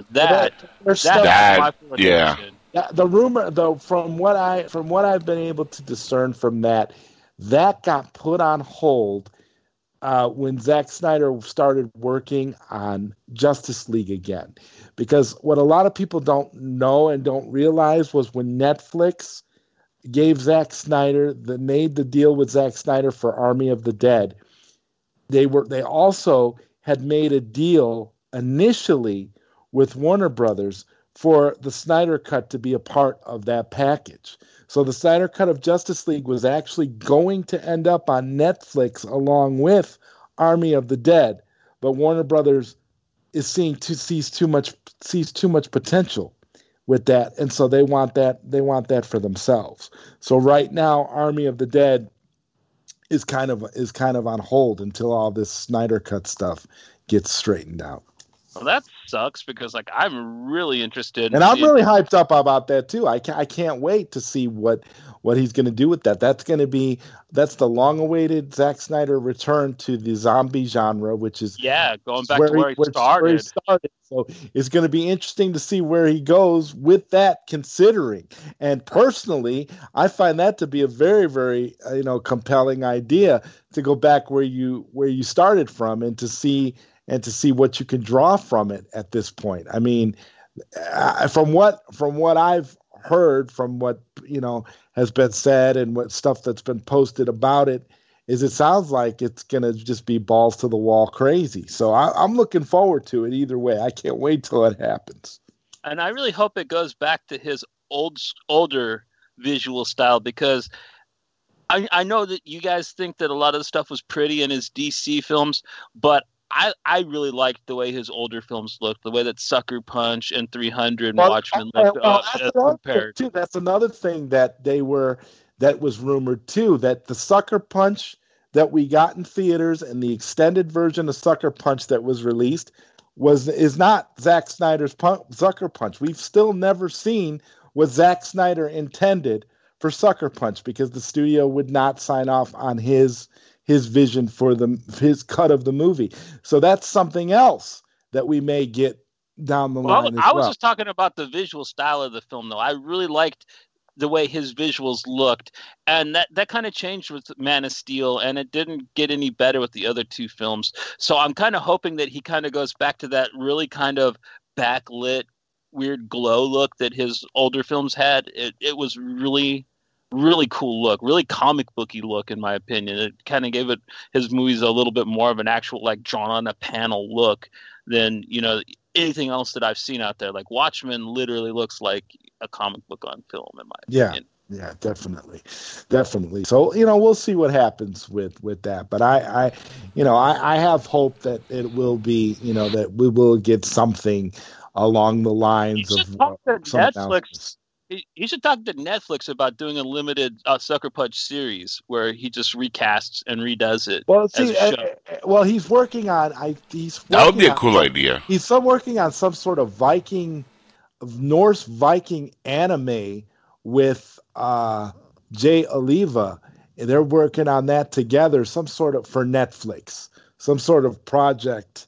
It's an anime. It's supposed to be some deep, hardcore R-rated Viking anime. So that should be something cool, Johnny, and it should have a nice visual style. So we'll see what happens with that as well. Right. Cool. I mean, like, I'm all for Zach getting back to making Zach's films, because I've had this argument with you before, and I don't really see those DC films that he made really as his movies. They don't feel like the rest of his work. So I really want to see him get back to doing what he did. I was really excited when he was talking about doing like a live action heavy metal movie and like doing European graphic novels as films. Like that sounded like something that I knew he could nail. The second I heard they put him on Superman, I was just like, they're gonna gut him, and they did. So I'm really excited to see the guy back in charge of his career. Even if it's at the small screen on Netflix, he's going to have way more leverage there. Well, yeah, and Netflix, and the thing is, he's got Netflix. The one thing that he has that he's been struggling with ever since he started doing DC films is creative control of his projects. So I think the great thing about Netflix, this Army of the Dead, is going to be 100% completely whatever his vision was for this movie. So that'll be a good indication for a lot of the naysayers who say, oh, well, he makes crappy movies, he makes bad story decisions. Okay, we'll see what happens when this Army of the Dead movie comes out, because this Army of the Dead movie is going to be 100% his idea. So that'll be something that, his detractors will be able to pin on him if they don't like it, because this is 100% his idea. This is creative control. This is his thing. So we'll see what happens there. I hope you're right, because I really do miss being a fan of his. I really did love his early work. He had a stellar vision, and I enjoyed it. And I personally think he got a little sidetracked, but yeah. I'm happy that he's back on it, and I can't wait to see what he does with his films.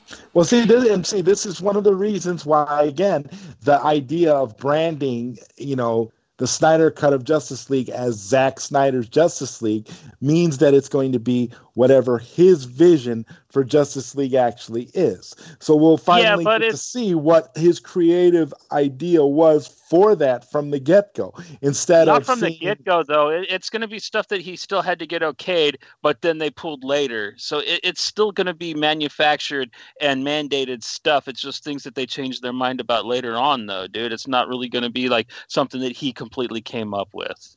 He's playing on with other people's sandbox. It's the same problem I have with like, let's say, I love the writer Jeff Lemire, and he goes and writes for DC all the time.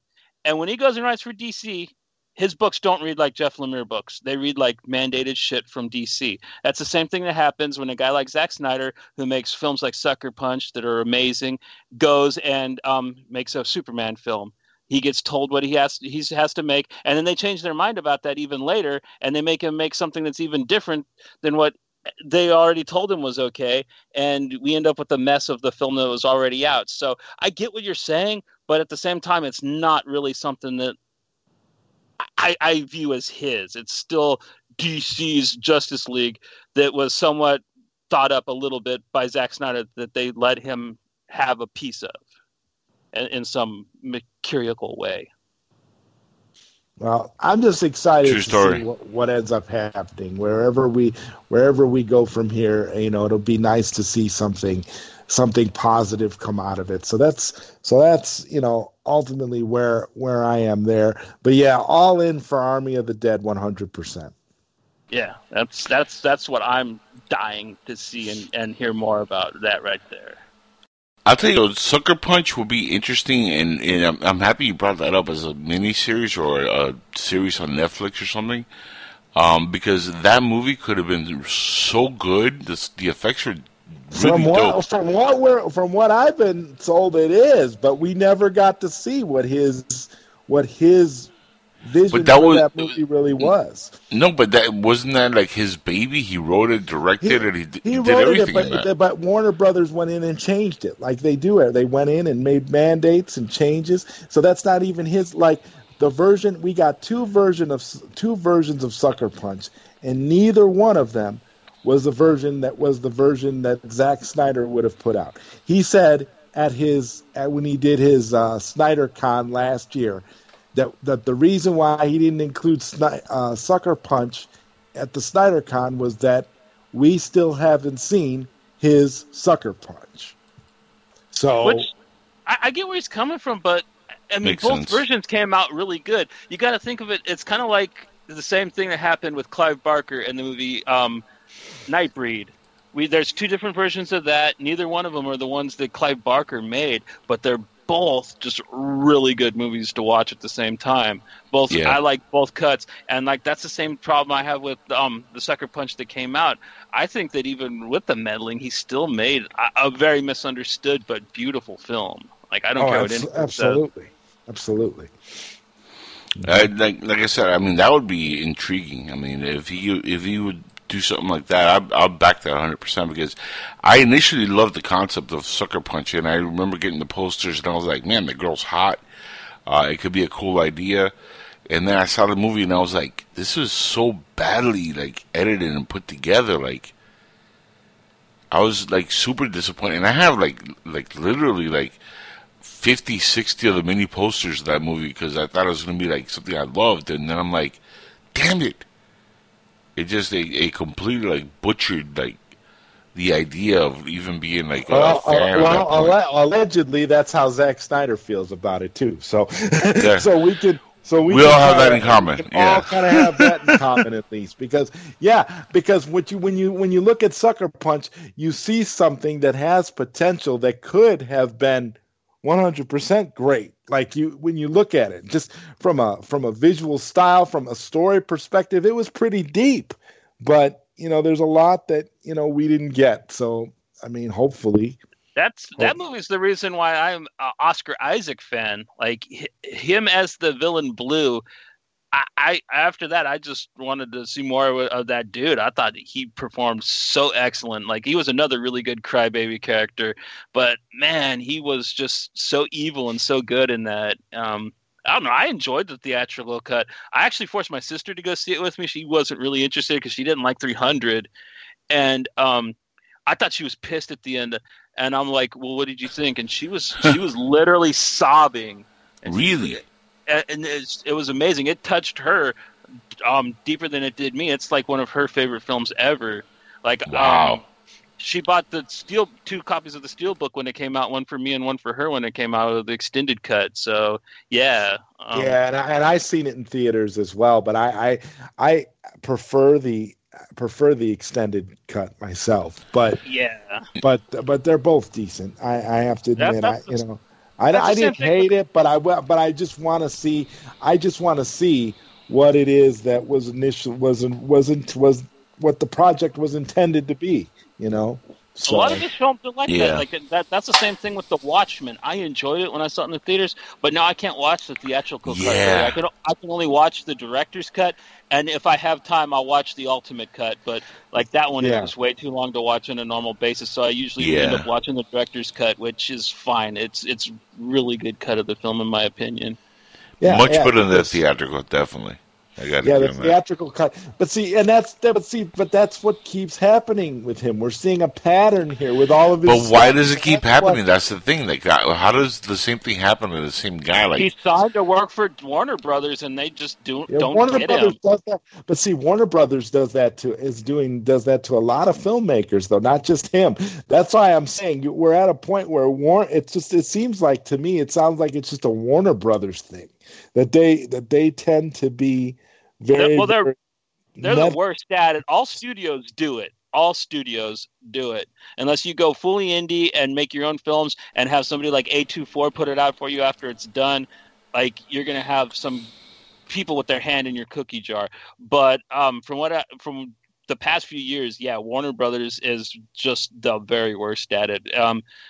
The only guy that I hear never complain about it is Nolan. For some reason, they just leave him well enough alone, or at least he doesn't complain as much as other people do.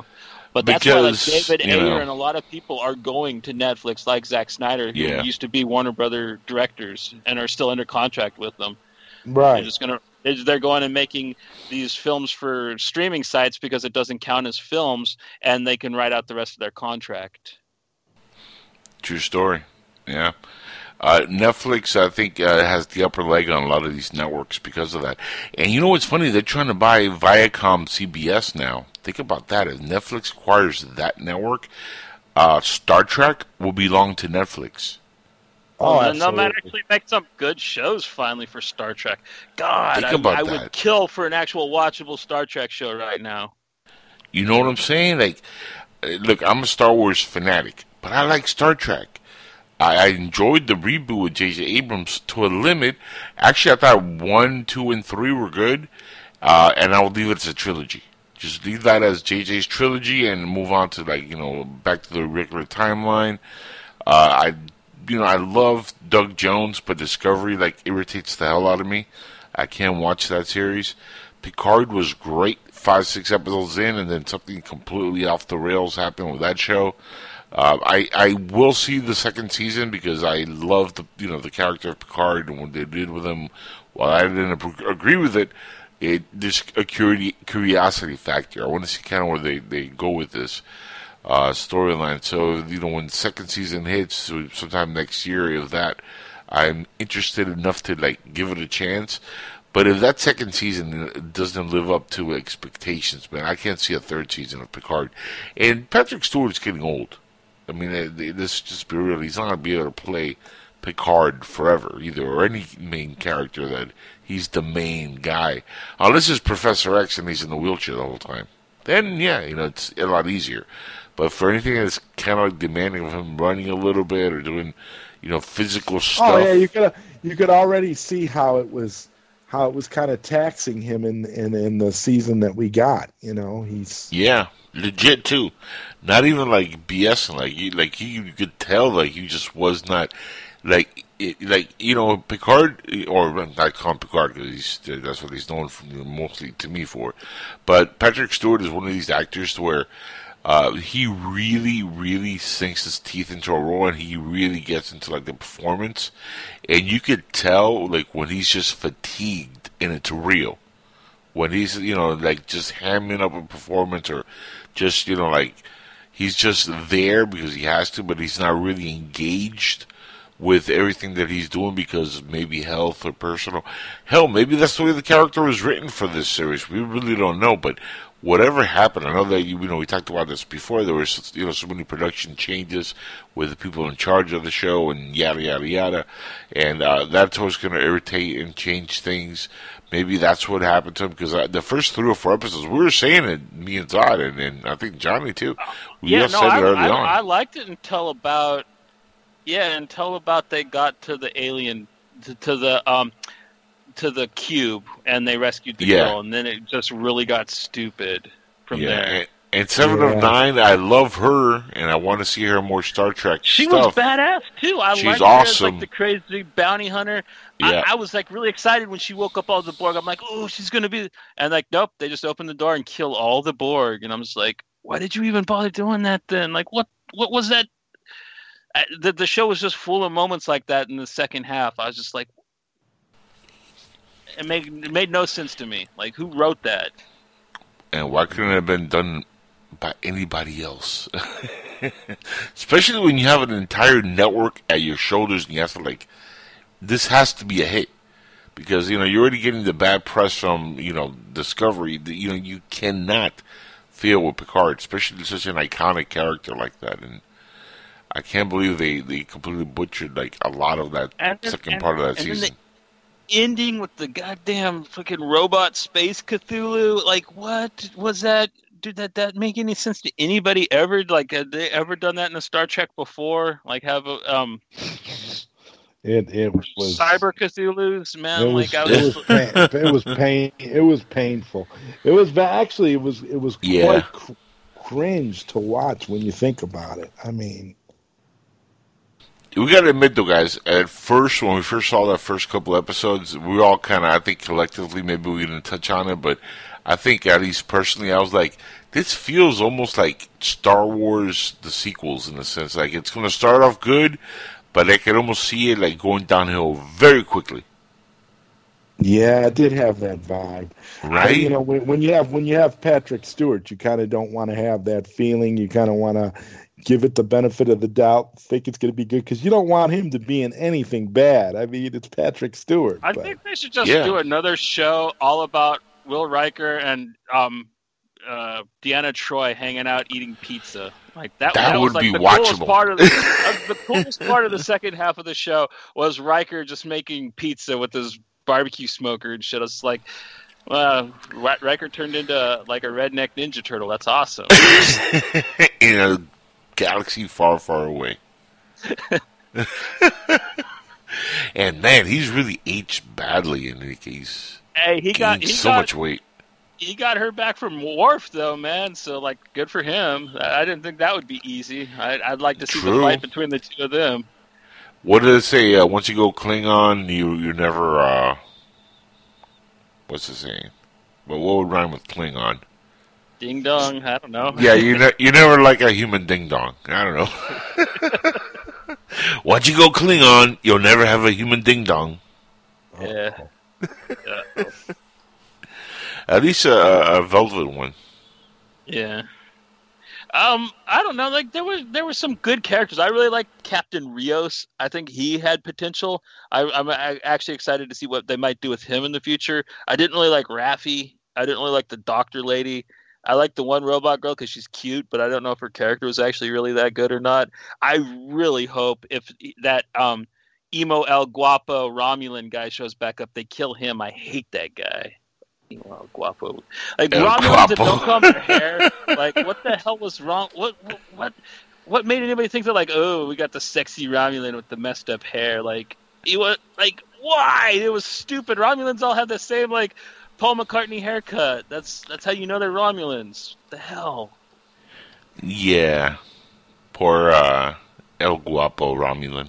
Emo El Guapo, yeah. Yeah, he had a plethora of reasons to be emo. Why, Guapo? Would you say I have a plethora? Yeah, I would say you have a plethora. Yes, I would say that.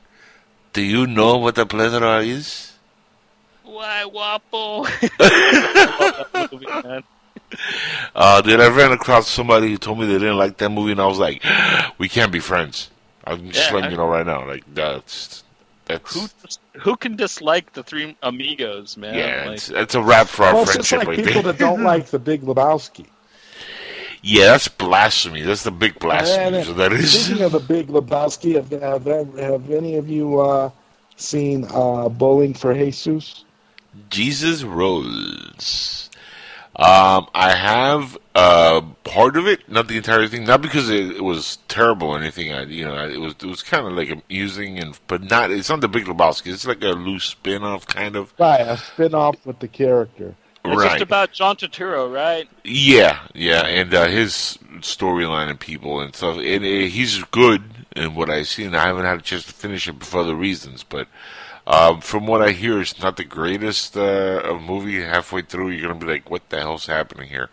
But, a lot of critics early on, they didn't like The Big Lebowski, and then it kind of like grew into this cult status thing. And now it's like everybody loves that movie. Like, even people that hated it at first are like, yeah, we saw it like, but 3 times, and then the third time we realized we loved it. And I'm like, dude, I was saying that the first time I saw that movie. Are you kidding me? Like, that was epic. Like, how could anybody hate The Big Lebowski? Like, I don't even really like the Coen brothers very much, and I love that movie. I know. Like you want a toe, dude? I could get you a toe by 2:30. There are ways, dude. Do you mind if I do a J? Like, come on, like I can't like not like that. It's like I've lived like the dude. I can say that I am the dude in a lot of ways. I lived my life by his model. Just like do a J and just be happy. Like why bother? You've had German nihilists piss on your rug. Yes, and they really tied the room together, and it sucked that they pissed on it. That's what I'm saying. We have no time for your rules, Lebowski. How can you hate a movie that has Flea in it? From like I mean, seriously. They threw a ferret in the bathtub with him, man. That was scary. I know, like scary ass part. I mean, Flea from like Red Hot Chili Peppers. How can you like hate that dude? Like anything he's in, I gotta watch. I mean, let's be honest, that dude's awesome.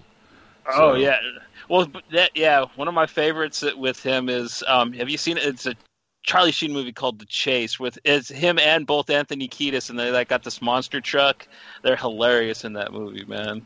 It's a dumbass movie, but they're really good in it. Yeah, I'm a Flea fan. That doesn't even sound right. I don't even know how that guy can still walk. Like, have you ever seen him play his bass in the way like he contorts his body? Like, I don't understand how he can still move because like, ow. Like, I used to slam dance when I was younger and stuff, and it took its toll on me. You know what I mean? I'm kind of rickety now that I'm in my middle age. I can't even believe that Flea can still. He's not like wheelchair bound. Yeah, it's really strange and cringeworthy. Guys, 2 hours just flew by. We're all out of time here on the Roundtable Show. It's been fun talking nerdy stuff with you guys, but I know we all got stuff to do tomorrow, especially you, Johnny. Anything coming up that you want to like plug away? Because this is a roundtable of hosts, and I know you have the other show that's always keeping you busy. So you want to plug that real quick? Yeah, we got Nerds from the Underground. We just put up a brand new episode where my buddies Fred and Michael talk about Frogcatcher by Jeff Lemire. It's a very cool, very surreal book, and then they also talk about Folklords by Matt Kent, which is a pretty cool kind of fantasy mystery thing. It's a lot of fun.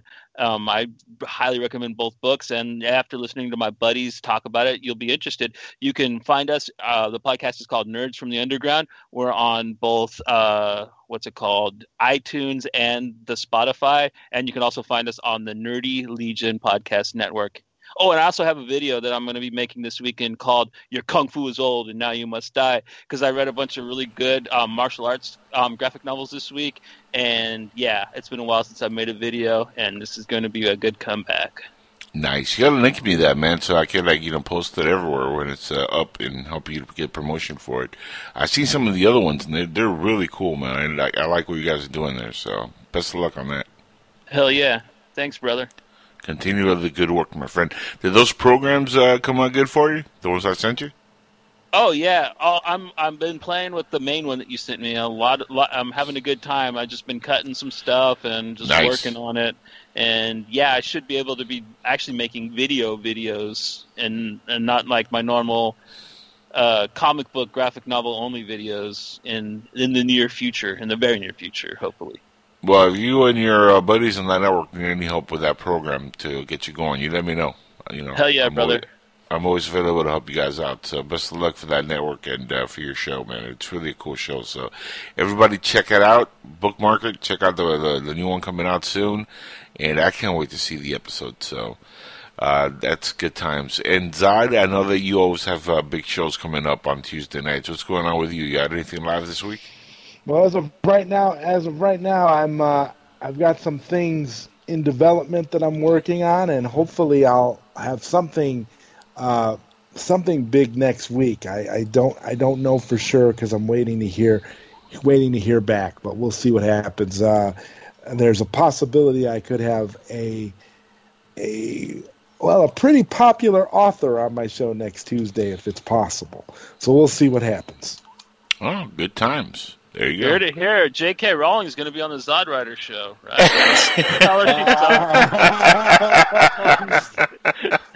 That would be a difficult show. But yeah, I bet it'll get ratings.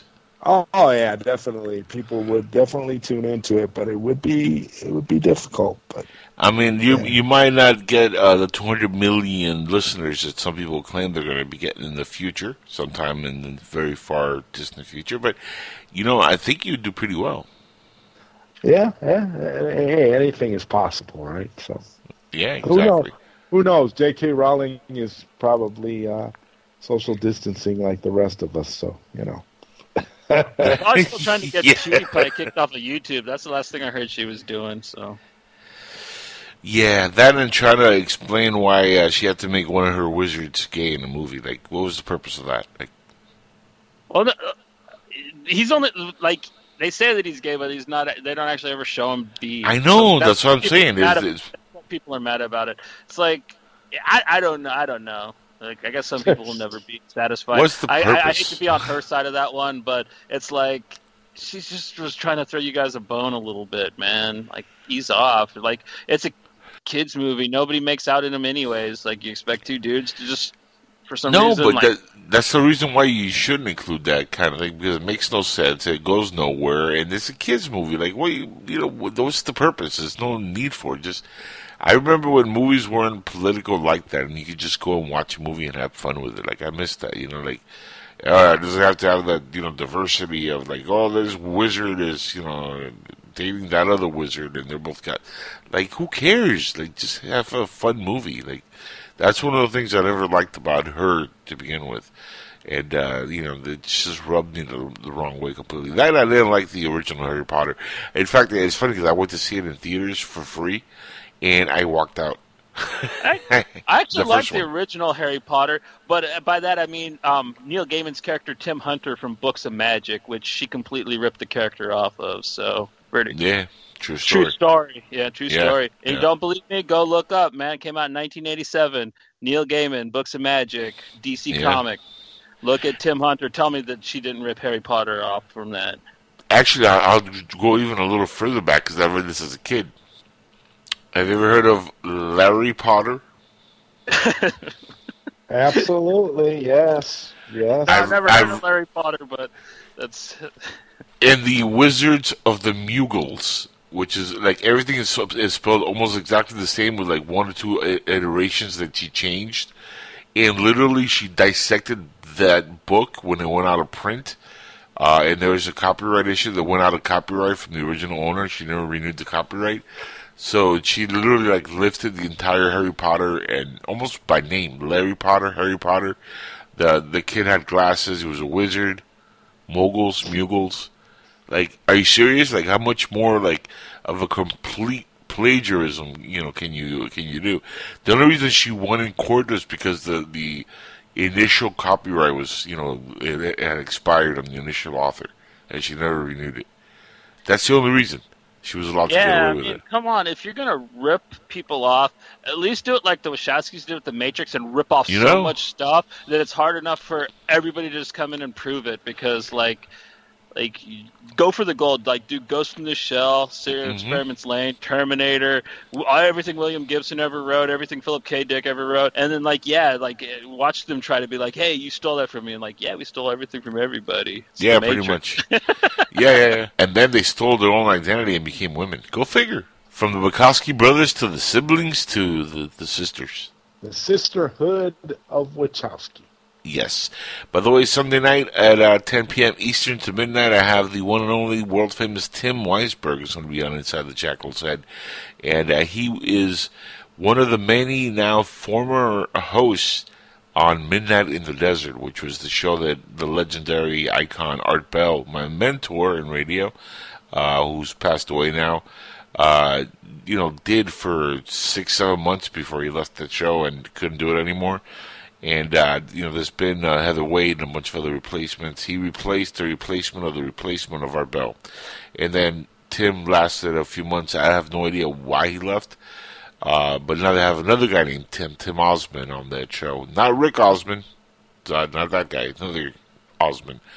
And this guy's a flat earther. So he's legit. Oh, God. Yeah, I love those people. Yeah, you know how I love my flat earthers. But I have Tim Weisberg on, and he's actually a really, really, really cool dude. So I'm looking forward to having him on this Sunday coming up at 10 p.m. to midnight. So, guys, please bookmark that. All three of us, we have new content coming out. And we might not hit 200 million listeners or subscribers, but we're going to get a lot of those folks who do want to listen and, have fun and entertaining stuff to not only listen to, but some insightful stuff that's going to actually open some eyes on, all our shows. And 200 million is the Velveeta of the show. So what can you do? Yeah, what can you do? Maybe I'll put a red mop on my head. I don't know. But gentlemen, it's been fun once again. We got to move on, and hopefully next week we're all alive and well and back on the round table on Thursday night. Yes, sir.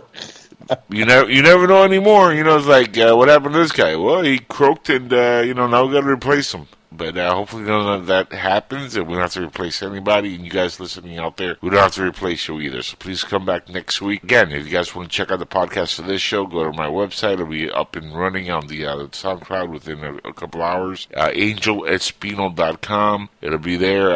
Free podcasting. You can also go, of course, as always, to psn-radio.com for more info and insight on this show, my show, Zod's show, and Johnny Alpha. I'm sorry, this is the only one you participate on PSN Radio. I wish you did more, but I know you're a busy guy with real life stuff. You're one of the essential employees. So God bless you for everything you do, and for all those out there who are putting their butts on the line and boots on the ground and working hard and doing what they got to do to keep the things moving for their livelihoods. And again, everybody stay safe, stay indoors or outdoors, whatever you do. Just stay safe. And stay classy. Stay classy, exactly. And remember, San Diego needs a whale's vagina. Gentlemen, till next time, I bid you farewell.